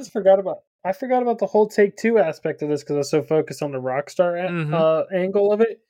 But they did a fantastic job with the BioShock collection. Like, what the fuck? Why can't you treat these other, like, these Rockstar entities? Maybe, obviously, you assume a company, a developer like Rockstar kind of can go, they do whatever they want to do. Nobody's telling them what to do. So maybe Take-Two has less of a power struggle there, or power pull, like able to be like, oh no, do this, go this route. And then Rockstar's more like, no, we're going to do whatever the fuck we want. All right, we know what we're doing. I'm curious, though, because even, let's not forget that the last Hauser brother also left Rockstar. Both of them are gone, right? Yeah, both of them are gone. So Sam Hauser and I think Dan Hauser, and so they were instrumental in the founding of Rockstar in general, and they were known for basically, I mean, I'm pretty sure that they did a lot of the writing, and so them leaving could, no, not being immediately like, oh, that's signaling disaster. I'm just wondering if their departure has anything to do with maybe Take-Two as a whole wants Rockstar to take a different direction, right? I mean, obviously, like GTA multiplayer is like the main focus. So I think we'll see. I think it's just a little bit of too much silence, right? I think too much silence and not knowing what's going on can give people the wrong impression, which I think is mostly what the case is. And it's the same thing with PlayStation as well, where it's like after Spider-Man 2, we're kind of left in the dark. I mean, we know about Concord and fair games and stuff like that, but in terms of like the core single player experiences, it's kind of a similar it's not issue, enough. It's not enough. And hopefully, there's the rumors for that second showcase. I mean, hopefully we get that. Yeah, I'm hoping that we get that too. I feel like there is a decent chance of that because, again, we would need to get that because they're going to want. I think PlayStation's strategy is always to have at least 2 or 3 games that you know about they want you to be excited about. We're going to have Spider-Man 2 and we're going to have Helldivers 2 come out. And then after that, I do feel like they'll have to talk again because they're probably going to have a game that's coming out winter or spring. And then we'll see after that. I'm thinking it's Stellar Blade. I'm thinking Stellar Blade is definitely, I think Stellar Blade's definitely a good call. I think the 2 that I see... February next year, I feel like would be good. Or late January. I also think Silent Hill 2 has to come sometime soon. I completely forgot about that, to be honest. Yeah, the thing is, there's a, it's funny we talk about this. We'll talk about another showcase a little bit later in the show, but I think a reason why a lot of these games get forgotten about is because we don't have a centralized way of announcing things anymore. I'm not, now, of course, kind of mentioning E3. I'm not saying we need E3 back, but because we have all these separate showcases and they're so scattered throughout the year, I feel like it's easy to forget about a lot of these games because you think about them for a couple of days. But then another thing is you don't hear anything about them. They get announced and then you only hear about them the month they're getting released, I feel like. I mean, that's very true because I've heard people kind of be like, there's no hype for Starfield. There isn't. I don't think so. They've done some... And that's about to come out. Yeah. I mean, yeah, so I agree. But we shall see. Yeah, I think it's a... I don't know. I don't know what would be the better way of doing that. Maybe be... I think that I think what needs to happen or what would be nice is for the timelines to get worked out a little bit better. I think we went from things being announced way too early to now I think things were getting announced too early and then nothing was being said or they would get canceled. But now I feel like we're at a point where we're waiting. Publishers reacted to that by not announcing anything. Correct. And so then it almost feels like there's a impending point of we're going to fall off and there'll actually be nothing releasing is almost how it feels. It's if it hits this date, there'll be nothing on the store. Of course, that's never going to happen, but it kind of feels that way. So.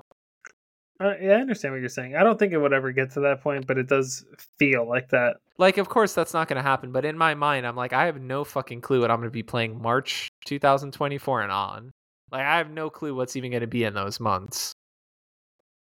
And that's kind of fun too. A little bit of a mystery. You hope again, we're hoping for the PlayStation event. Gamescom's around the corner. They officially partnered with IGN, so who knows what that brings in terms of possibly reveals. And then we also have Keighley's the VGAs at the end of the year, which it has its highs and lows. Hopefully this is one of those years where it's a properly really good show with a lot of announcements. Yeah, we're gonna have a worldwide reveal, even though we know some things about it, and we'll talk about the details later. But Modern Warfare 3 will be getting revealed in a event in Warzone, which we will be streaming on Thursday, 7 p.m. Eastern Time. You can check it out, the Go for Bronze Pod Twitch channel, which will be linked in either the episode description that you're listening to right now or the description of the show in general. You could also check out my Twitch channel, which is Ace Nighthawk. And you can check that out if you want to see my beautiful face while we're streaming it. But we'll be doing that. And then so reveals I would like to see more of. I think kind of shifting into this next topic we were talking about at the top of the show, Elder Scrolls 4, which I thought was crazy to read this. I just didn't think it would be something that would exist. So the story at the moment I'm gonna go wait, sorry to cut you off. I'm gonna go pee while you read this. Oh yeah. So I'll be right back. Yeah, you go do that. So Elder Scrolls 4 Oblivion is getting a remake according to a former developer. This rumor comes from a former employee of Virtuos, the studio currently co-developing and working behind the scenes on Metal Gear Solid 3 Delta. According to the now deleted post, the studio is working on 5 projects, including Metal Gear Solid 3 Delta. The user claims Project Altair is either a remake or remaster of Oblivion, and that it will pair Unreal Engine 5 for graphics and the original Oblivion engine for the rest. The release is claimed to be at the end of 2024 or early 2025, and the project is being worked on at Virtuose's Paris studio. Other projects, according to the user, include Massive, which is described as a Monster Hunter Cross the Shadow of Colossus, an expansion for Amazon's New World MMO, and a narrative climbing game called Ominous. Now, I love Oblivion. It's one of those kind of like childhood games I always remember. Came out in 2006 on Xbox first and then came to PlayStation 3 later. It was my introduction into the Elder Scrolls series, and honestly, Bethesda as a whole is the first game from them that I played, and I just super enjoyed it. I think it's a fantastic game. I've always wanted it to come back with trophies. That's kind of something I talk about on the show here, is I'm always interested in going back and replaying it, but I want some of those new quality of life things to kind of play around with. Now, this being a thing at all, I think there's a couple of interesting things to poke at it with. Now, if Elder Scrolls 4 Oblivion is coming out as a remake or a remaster in any capacity, and Virtuos is working on it, I mean, of course, Bethesda is an Xbox, that's an Xbox company now, so would this be a Xbox only thing? Because it's not being made by Virtuos. They are helping on it, and they have sort of giving some information on it. I would assume it would probably just be an Xbox thing. If they're following the mantra that Phil Spencer has been saying, which obviously we've seen that he's gone back on things that he said publicly. He's always not saying the truth, but if games have a legacy on PlayStation, they will still come there. Like we saw with the Fallout 4 next gen version, apparently it's going to be coming to PS5. We saw the same thing happen with Outer Worlds as well. So you would assume if there's going to be an Elder Scrolls 4 Oblivion remake that they're going to also have it on PlayStation. Because even with Skyrim, when the next gen version came out, it came out on PS5 too. Mm-hmm. Yeah, that's true. I'd be all fucking over this, but would you play this? Yeah. I mean, I would be super excited to play this because I've heard you like blow this game and you say it's better than Skyrim, like story-wise at least. Yeah, I do think that... I'm trying to think what's the better way of describing. I feel like it is more... Not unique is not the right... I think that all the areas, characters, creatures are more different from each other than in Skyrim. I feel like Skyrim is a very... I feel like game. Almost everything in Skyrim looks the same, I think. It's like white and gray. Yeah, and I think Oblivion is different in the sense that like you go to different towns and cities, they look very different. You go into Oblivion, into this completely different world, it looks very different. So, and maybe there's rose-colored glasses because it's like one of the first big giant games I played, but I fucking love Oblivion. Like I do think. How excited were you when you saw this? So when I saw this, I was like, "God damn, Mark must be losing his mind." It was more of like shit. a disbelief kind of thing. I literally read it and I was like, "What the fuck?" Because it's almost like, think about if you were to see, Fallout 3 is getting a remake. It's kind of like I would love that. That's what I'm saying. I would love that too, but it's almost like an "is that true?" Like it just seems so far-fetched. Out there. Yeah, exactly. It seems like something like if they were going to do it, they would have done it during the PS4 generation because we get a lot of remasters and remakes on the PS4. Yeah, I agree. I'm hoping that now we're shifting over where we did a lot of remasters, and I'm hoping that now we're doing more just full remakes. Because of course, I'm going to enjoy those more, but I think this sounds good to me. I mean, there's really no negative here. I hope that this is real. I hope that we hear about it and it does come to PlayStation. If it has trophies, I will be all fucking over it. So it has to, yeah. They're gonna because it has achievements on Xbox, right? I don't know. Probably it came out in 2006 on Xbox and then came later to PlayStation. I'm not sure if it has achievements or not. I don't remember when Xbox started it. I know for PlayStation, PS3 launched in 2006, but trophies didn't start until 2008. Yeah, that's kind of crazy. Damn, PlayStation, Well, because there was Xbox for all the shit they get, they are innovative in terms of services. Yeah, I think that, and I think it's like at the time for 2008 when games started to be released with trophies, some games retroactively had trophies fitted to them, and some didn't, which is just an interesting time. I remember one of the first games getting trophies for was Fallout 3. I remember. Yeah. Because it didn't have it when it originally came out, but it was retroactively added, right? Yeah, and That's what you're saying? And we had a friend back in the day who would always be like, "Oh yeah, I beat." Well, okay, I mean, I don't know if he talks like this, right? But it's more fun. Yeah, I beat It's kind of what it Fallout sounded 3. like to me. Yeah, I guess so. But we'd pull up his trophy list and be like, "Why the fuck you lying? Like you didn't beat it, and we can tell you didn't beat it." So that's one of the things I like about trophies. Keep everybody honest. Yeah, it keeps everybody honest. It's something that I always think about, like when I'm talking about movies or like I guess music is a big one, right? Where like some people are like, "Oh, I'm really big into this," but like they're really fucking not. But you can't prove it. And I love being like with video games. I can just look at your profile and be like, "What are you talking about?" Full of shit. You love this game? You have 5% of the trophies. You fucking noob. You don't love shit. Yeah, exactly. I see you clocked like 60 minutes. Yeah, come on. Get out of here. It's really, I think the most utility for it too is like if somebody's going to talk trash about a game, you can see like is their opinion not valid or invalid, but just like is it well educated? I think is a better way of saying it, right? Is there like depth to what they're trying to say, especially also with hard achievements? If somebody's trying to be like, oh yeah, I did XYZ, it's like no, you didn't. But trophies came out in 2008, and I do think that this coming back. I mean, they have to have trophies because that's part of the certification process to even get your game on modern consoles. So I think that will be. Yeah, I mean, it'll be good if it happens. Honestly, that's heaven for you. You can get Oblivion trophies finally. Yeah, that'll be incredible. Because we don't know. Actually, we don't know if Mark beat Oblivion. Yeah, he says he did. That's true, right? You don't have a way of proving it. I definitely did, but yeah, could be lying though. Well, I never like 100%ed the game or anything like that. But when I think about the backtrack. No, hold on. Let's wait. So let's wait a second, all right? When I think about Bethesda titles, I think of you beat the game as you finish the main quest. Yes. I have finished the main quest in Oblivion. I finished the main quest. Okay. I think the only one that I haven't finished the main quest in is Fallout New Vegas. Every other Bethesda game, I finished the main quest. You beat Skyrim? Yeah, I beat Skyrim multiple times. Oh, wow. I beat Skyrim. I beat Fallout 4, Fallout 3. The only one I finished is Fallout 3. Yeah, it's just New Vegas that I didn't do. And I'll always remember, I have a classic memory of the first time I played Fallout 3. I had to play it again so I could like experience it correctly. But Fallout 3, I went to an area I wasn't supposed to go to, and it like skipped like half of the story.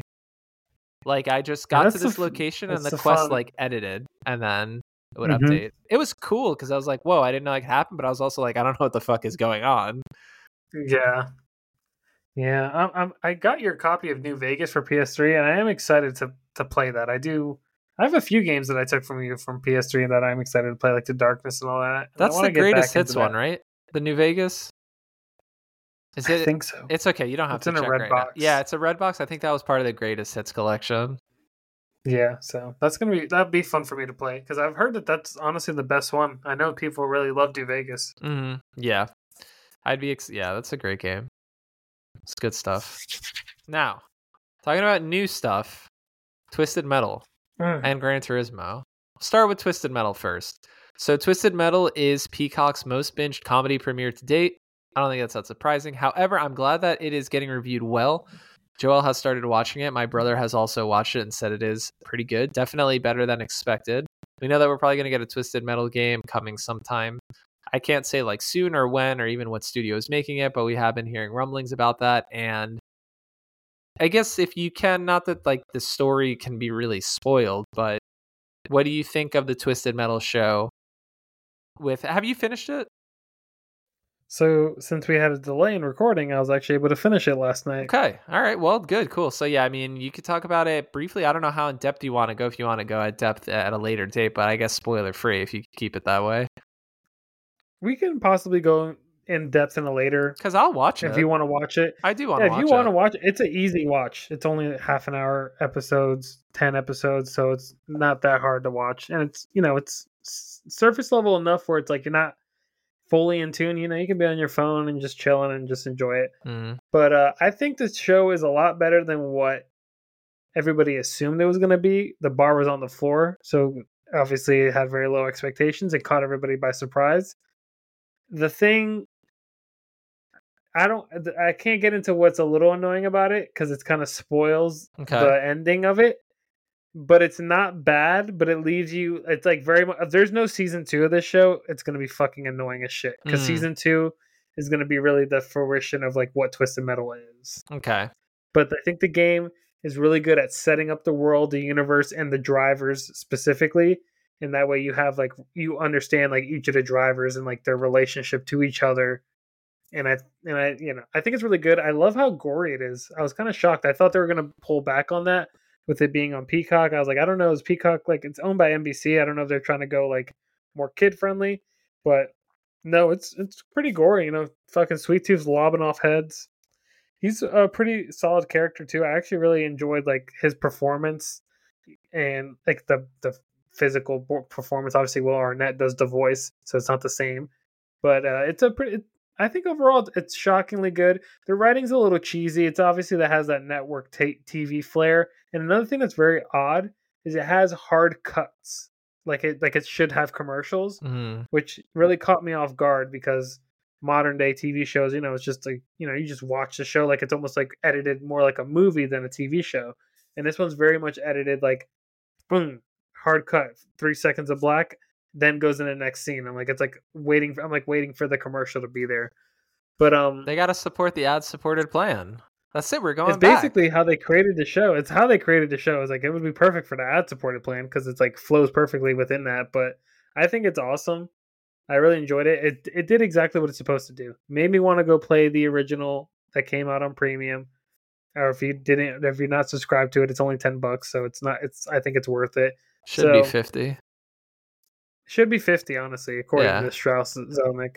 But it was I really enjoyed it. Also, shout out to David Jaffe. He did create Twisted Metal, and it is his like brainchild. He's not nowhere to be found in the credits like our boy Bruce Straley. But we always love to shout out the original supporters. Now, interesting you bring that up. I wanted to say that I was talking about the Last of Us TV show earlier today with somebody, and I'm always curious when people see that just from if they play games or not, and if they don't, specifically what their take on it is.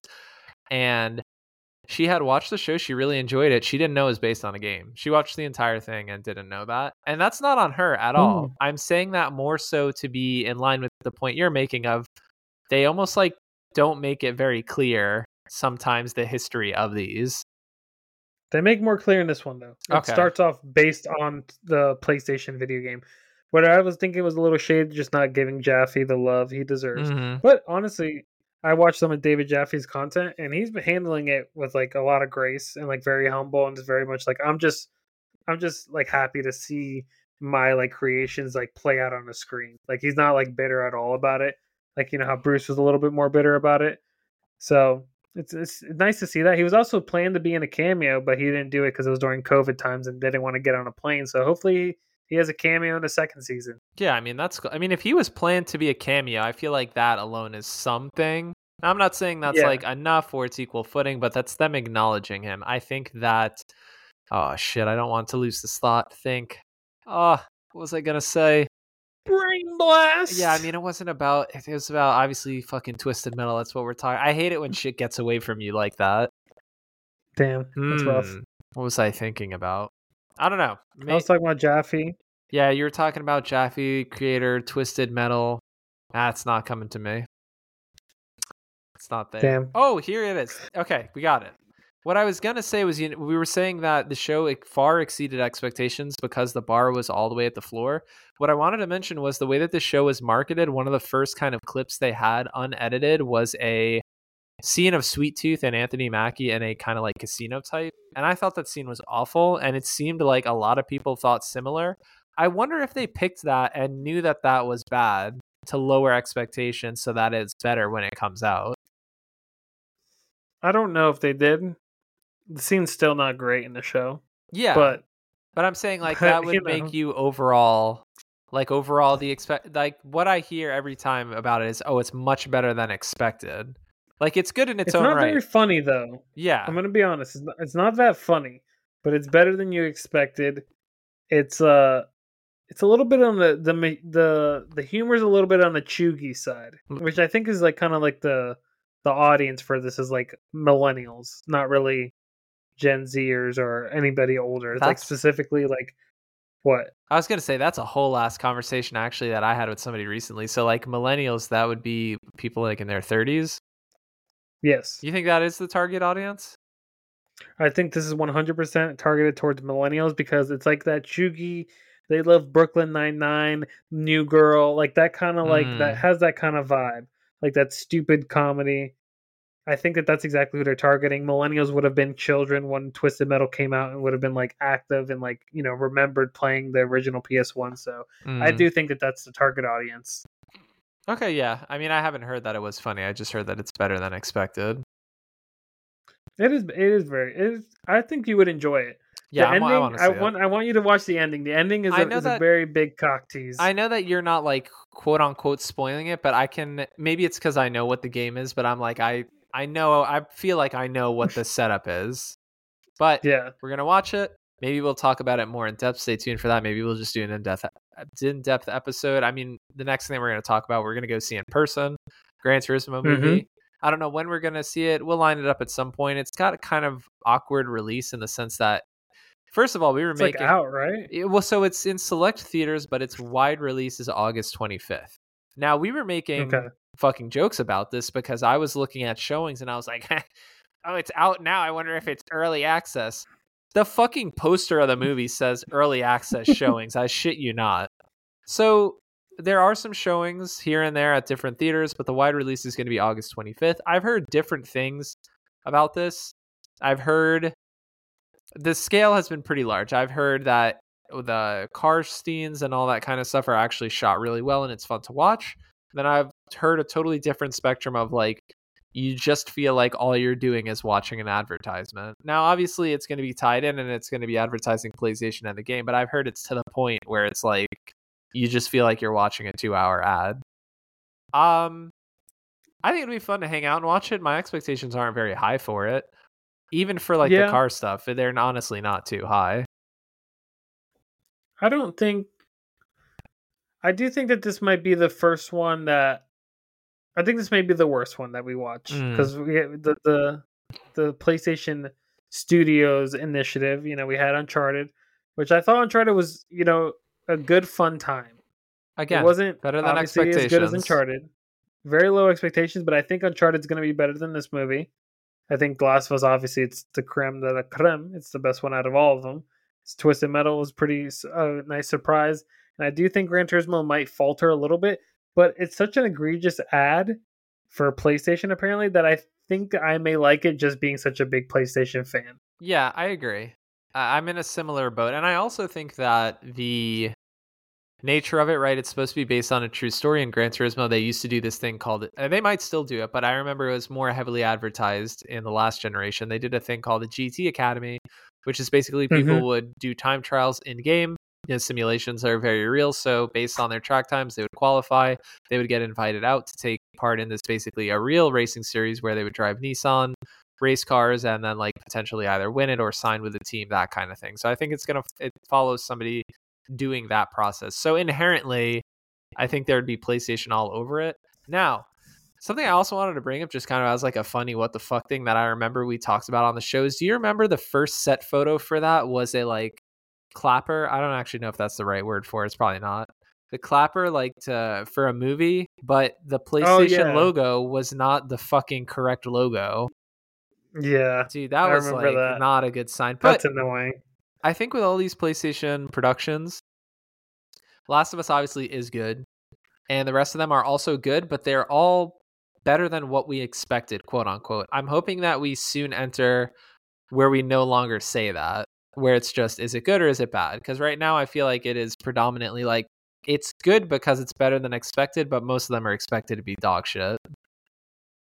Yeah, I feel like, yes, I agree, but I think the sequels of this stuff is where it gets better, where it like builds up on itself, like a sequel in a game.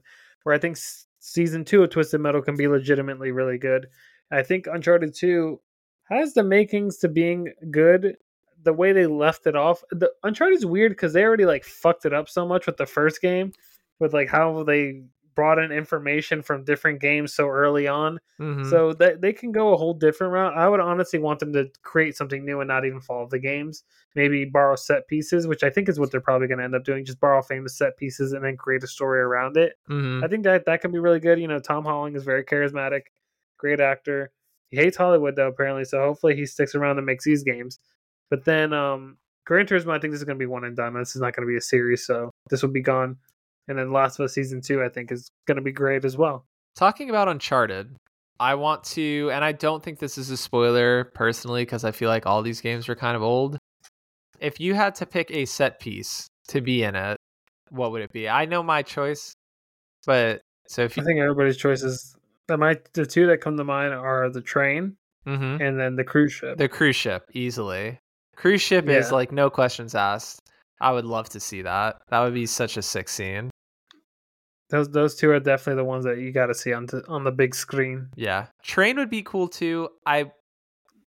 Obviously it's from Uncharted. I'm not saying that like, oh, it'd be stealing it from or whatever, but Mission Impossible, the most recent one, did a really fantastic train sequence where you can tell that I think like they did take inspiration from Uncharted, even if they say they didn't. It seems like they did. So I think I'm basically saying that if Uncharted, the actual Uncharted, did a train sequence, it might not even be as good as the Mission Impossible one. So I don't know if they would want to do that. If that makes sense. Yeah, so because Mission Impossible's action is going to be better than Uncharted's will be. Yeah. I was thinking the same thing too with I know that Mission Impossible did the train sequence, but I didn't watch it. And I was like, oh, well, then that's why the next thing that came, I was like, well, the cruise is probably the next big one. Oh, yeah, the cruise ship is so good. I feel like that doesn't get talked about enough. Or the helicopter, too. The helicopter with, like, Uncharted 2 and the buildings and all that, that's cool, there's a lot of great set pieces. Yeah, there's tons of them. They have a lot to pick. They got a lot to pick and play with, so... I agree. I think they can... I mean, all we do know is that Uncharted 2 and also the first Uncharted movie are better than the most recent Indiana Jones, which is probably a statement that nobody ever thought would be true. Yeah, I've heard the most recent Indiana Jones was rough. Yeah. I haven't seen it, but I did hear it was rough. Now, let's see what we got here. Speaking of things that were rough. Yeah, I guess so. Do we do that? Yeah, I guess we just do that. So we're going to talk about the THQ Nordic Showcase. I might not have a lot to say in terms of depth for the games, but I wanted to go ahead and bring it up. I'll list out the games if there's any that, of course, our beautiful, wonderful audience is interested in.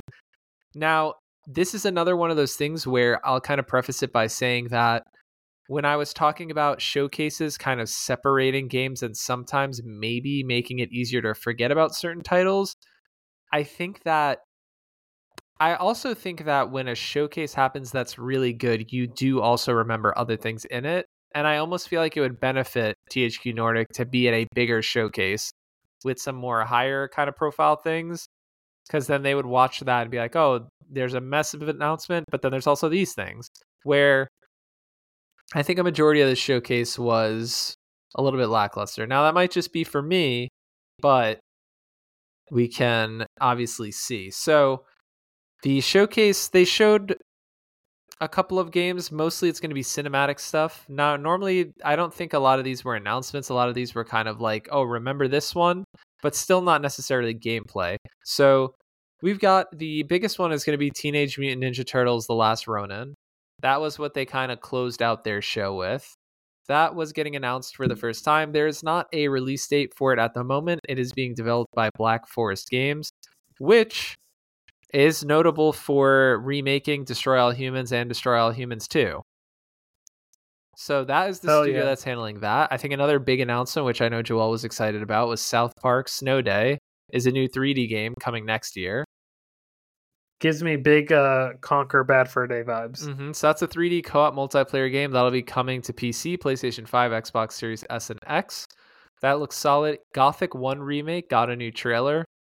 This was originally announced... That looked kind of cool. I'm not going to lie. So I'm mixed on it for a couple of reasons. The reason why here and kind of the breakdown is it was announced in 2019.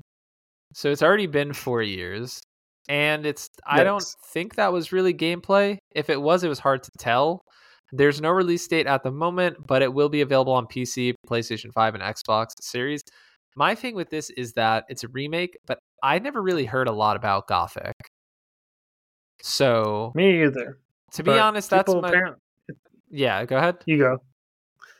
I was just saying it's one of those games that everybody loves. It's like when those games that everybody...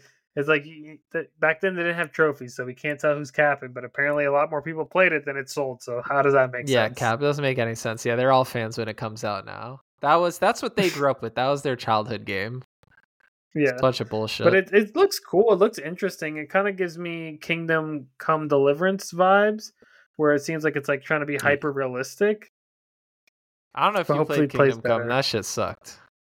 I thought. Yeah, that shit was a little rough. It was a little rough. I feel like it's a game that you got to commit a lot to get to make it fun. And I really wanted And to it's like like it. yeah, and I wasn't really willing to play like 5 hours of not fun to get the fun. Mm. I agree. I think sometimes there's an aspect of too realistic is not fun, right? Like I don't want to walk everywhere if walking is like really fucking far away. That kind of stuff. Yeah, that's true. But continuing on, we've got Titan Quest 2, which is an announcement. It's a sequel to Iron Lord's 2006 game, and this will be coming to PC, and it will be coming to PlayStation and Xbox as well. I'm not too familiar with Titan Quest, to be honest. Alone in the Dark got new trailers for the 2 playable characters. I know that you mentioned this. You saw this outside of the showcase. I thought they were kind of awkward trailers. I thought they were weird. Yeah, I didn't see the Edward trailer, which is David Harbour, but I saw the trailer for the main girl in it, and I thought, honestly, my first thought was like, oh, this doesn't look that great graphically. And then it was like really cheesy with the dialogue where she literally says alone in the dark. And I was like, okay, so this is what that is. I think I like that cheese. I'm a cheesy guy, so I like that. I enjoy that kind of cheese too, but I think I would enjoy that cheese if it wasn't just a character against a blank backdrop talking. If it was like in a setting, they couldn't afford the full trailer. That's what I'm saying. If it was like in a setting or maybe in engine and they said that, it'd be like cheesy, but I'd be like, oh shit, this looks cool. That's kind of like, I think it would tickle in a different way. Where now I'm like, oh, they said Alone in the Dark, so am I supposed to be excited? But I also don't have connections with the original. I have no connections either, but this is the kind of game, if it gets like a 7, 7, and a 7.5, I may be interested because it is pretty cheap. Like even with it has a plus sale on it if you pre-order it for like $53. Nowadays games are 70.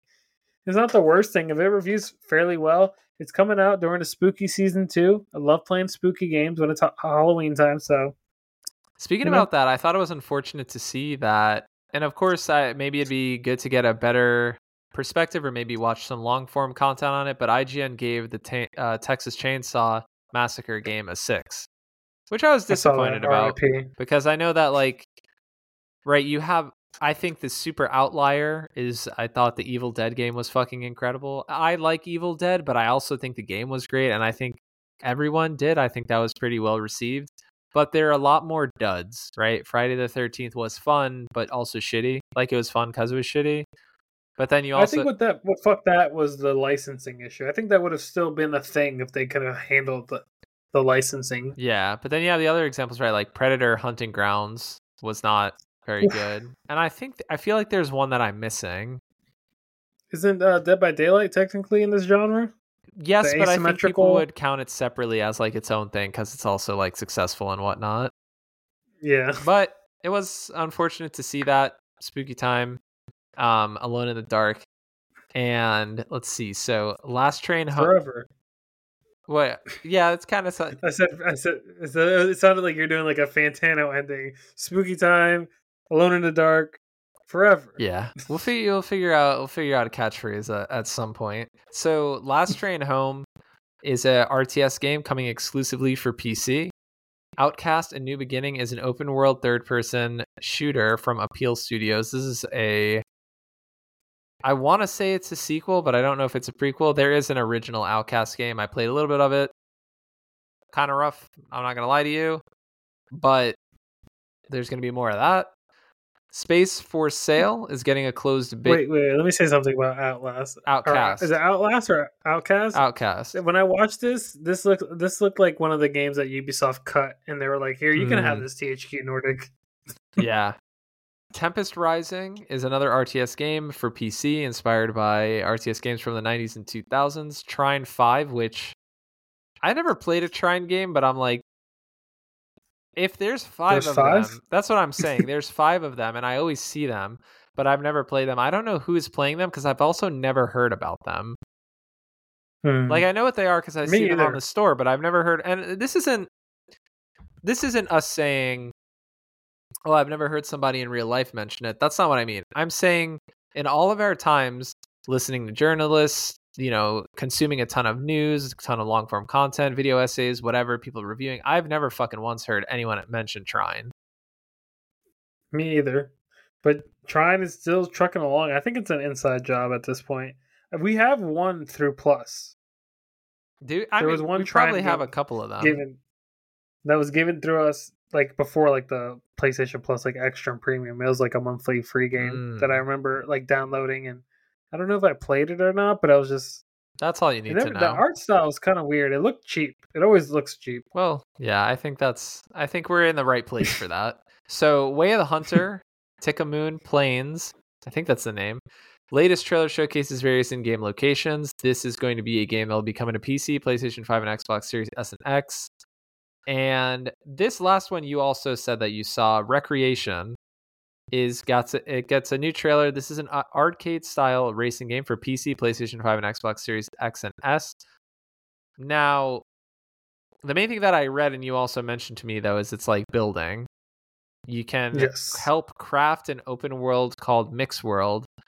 So I'm immediately less interested because I was talking about this earlier today with somebody. I don't like making my own fun. You know what I'm saying? Like if I'm buying it, I want to be presented with the fun. I'm trying to relax. Yeah. Now, maybe I'm full of shit because I'm enjoying Tears of the Kingdom, but I don't interact with the building that much. It is true that you don't have to.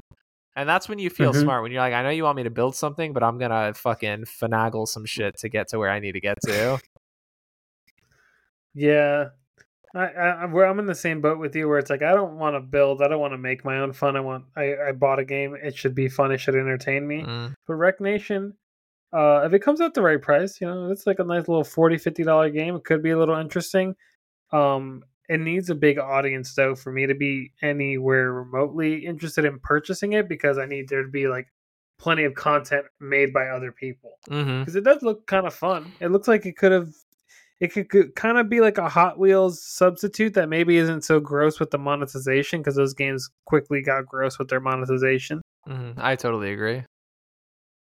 But so we'll see. Yeah, I agree that it's going to need to have a lot of supported content from players. I think that when it's done well, that is an awesome thing. I mean, for me personally, I feel like the best example of player created content, I still think of Little Big Planet 2. Yeah. I mean, really long time ago, but yeah, like the boxing, we used to play all those mini games. You could play them, local co-op, or you could play it online, and I just thought it was really good. I mean, I guess I haven't hopped into Dreams, which it was a PlayStation Essential game, so maybe it would be worth checking that out, but it didn't seem like it had that same kind of energy behind it. Now, yeah, I wonder if there's things that we can play co-op in Dreams. There probably is. I mean, it's worth checking out. Now, things that we'll be playing in the future that we're excited for, I thought this was just good to learn. Phantom Blade Zero will be getting a demo that's planned for a 2024 release. If you watched the PlayStation Showcase earlier this summer, you'll probably remember Phantom Blade Zero was something that was announced there. This is being made by S-Game, and I think it looks sick. There's not much details. It'll be a 30-minute demo, and it doesn't have a release date at the moment, but I think demos are cool. I really appreciate that they're doing that more in addition to the PlayStation trials. I think they work. I think you get me in the door, I play for a little bit, I'm like, oh shit, I finished the demo, let me buy it. Most important thing, if this is a demo that is a section of the game that's towards the beginning, make sure we can transfer our saves. For me, that's huge. If I see I can transfer my save, I'm way more likely to buy it than if I have to start from scratch again. Or more interested in even trying to demo because then I'm like, I don't want to play this and then have to replay it. Yes, agreed. It's like every minute is precious. And every minute, every breath. Speaking about every minute being precious, honestly, I didn't even mean for that to happen, but talking about opportunity costs and things like that, you mentioned Star Wars Jedi Survivor at the top of the show. It will be coming to PlayStation 4 and Xbox One. Now, talking about opportunity costs with this, the reason why I mention that is because I feel currently that if a game is going to come to past gen and current gen at the same time, I don't view it as that big of a thing. Not that it's the end of the world if it doesn't, but if it doesn't and it comes later, in my head, I'm like, I wonder what that team could just be doing, working on new content for either that current game or just looking to the future. rather than wasting their time on making this game work on old hardware. I'm thinking about funny. that I had with a Hogwarts. different take on Oh, this. interesting. Okay, go ahead. I was more disappointed in this because I feel like it was like a kind of shady marketing, because this game was marketed as a next gen or current gen PS5, Xbox Series X and S kind of game, and it clearly has some components being bare bones enough to go backwards to PS4 and Xbox One. So I think that like if they were more transparent like Hogwarts was, where it's like we can get this one out now and it's going to take more time, but they were a little more shady with that. So I didn't like this news. Yeah. From that aspect. And then what you're saying, that coupling it with what you're saying with the opportunity cost, it makes it even, it's like, what the fuck are you doing? But I think this is mainly has to do with this game didn't sell as well as EA wanted it to. Yeah, I'm sure. That makes sense. And that's definitely due to how it was performing, I think, at launch.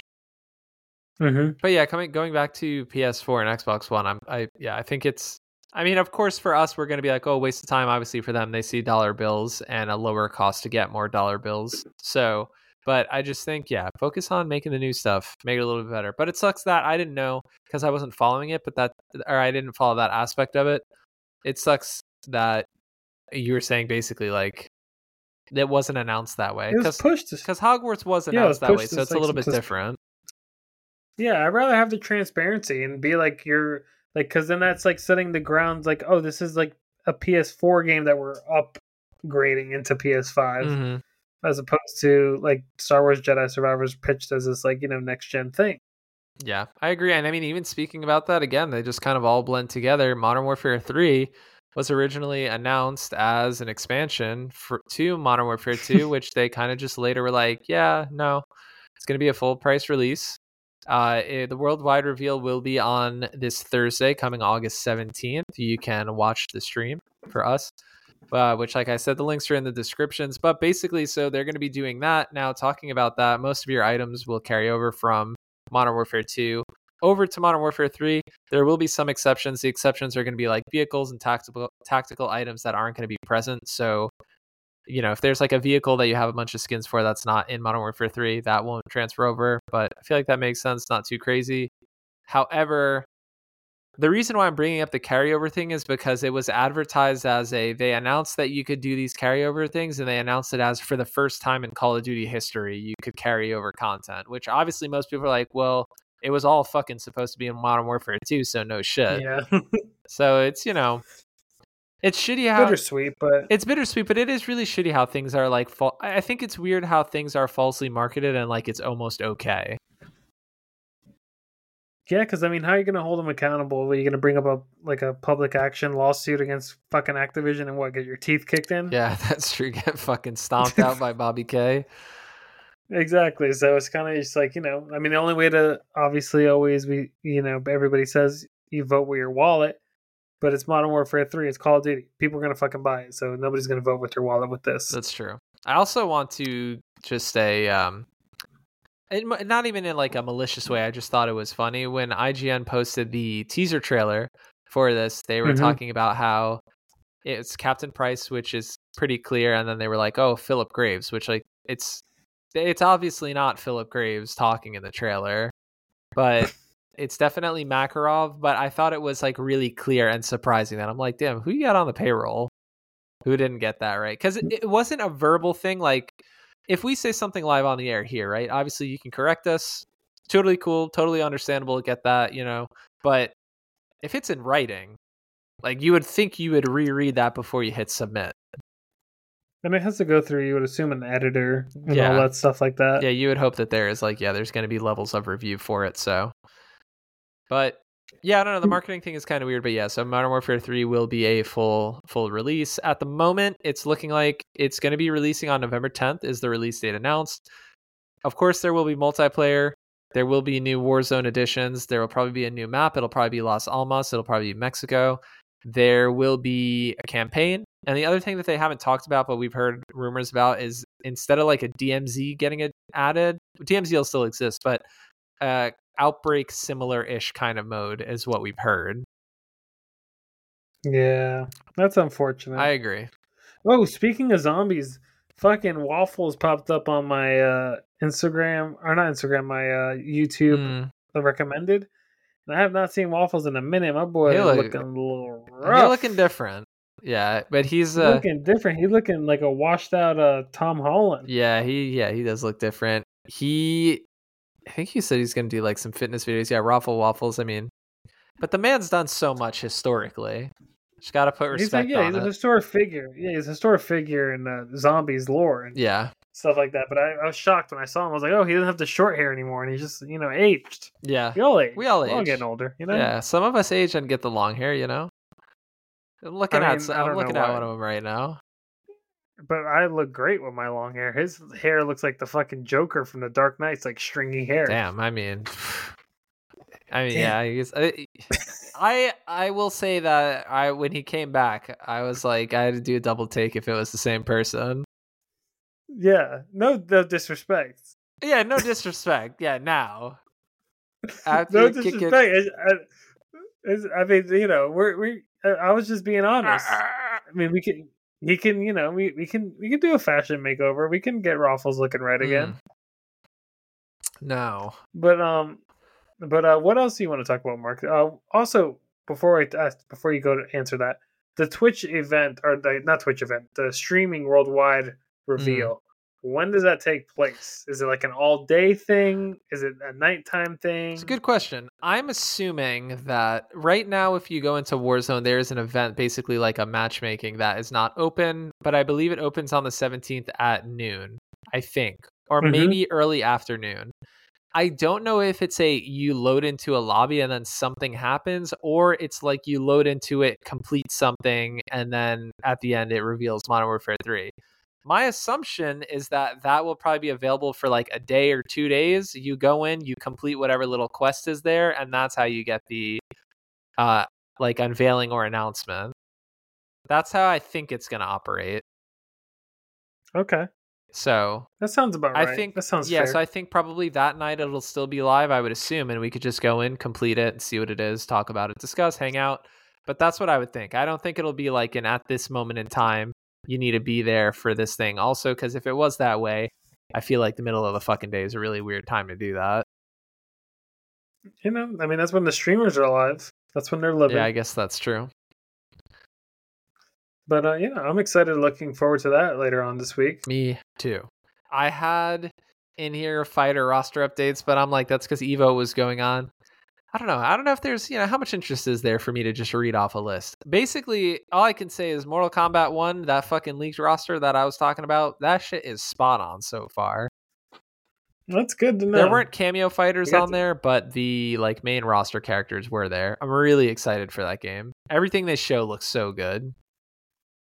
Everything looked pretty good at it coming out of EVO. I saw they brought back, I forgot, some iconic fatality from a character. Oh, Sector, they showed a really cool one for as a cameo. Sector is playable as a cameo character, but Reptile looks really cool. So historically, Reptile has just kind of either been in human form or in his kind of full reptile style, but this time they're doing it a little bit different. He can shapeshift in between the two, which I feel like is really smart. And that's one thing that's nice about them freeing up with this kind of like new universe where they can refresh characters. Kind of gives them the creative freedom to do things in a smart way, because it just makes so much sense to be like, he's going to have his human form, he can shapeshift if he needs to, and so I think they're doing a really good job with that. Of course, favorite fighting game franchise, so super excited.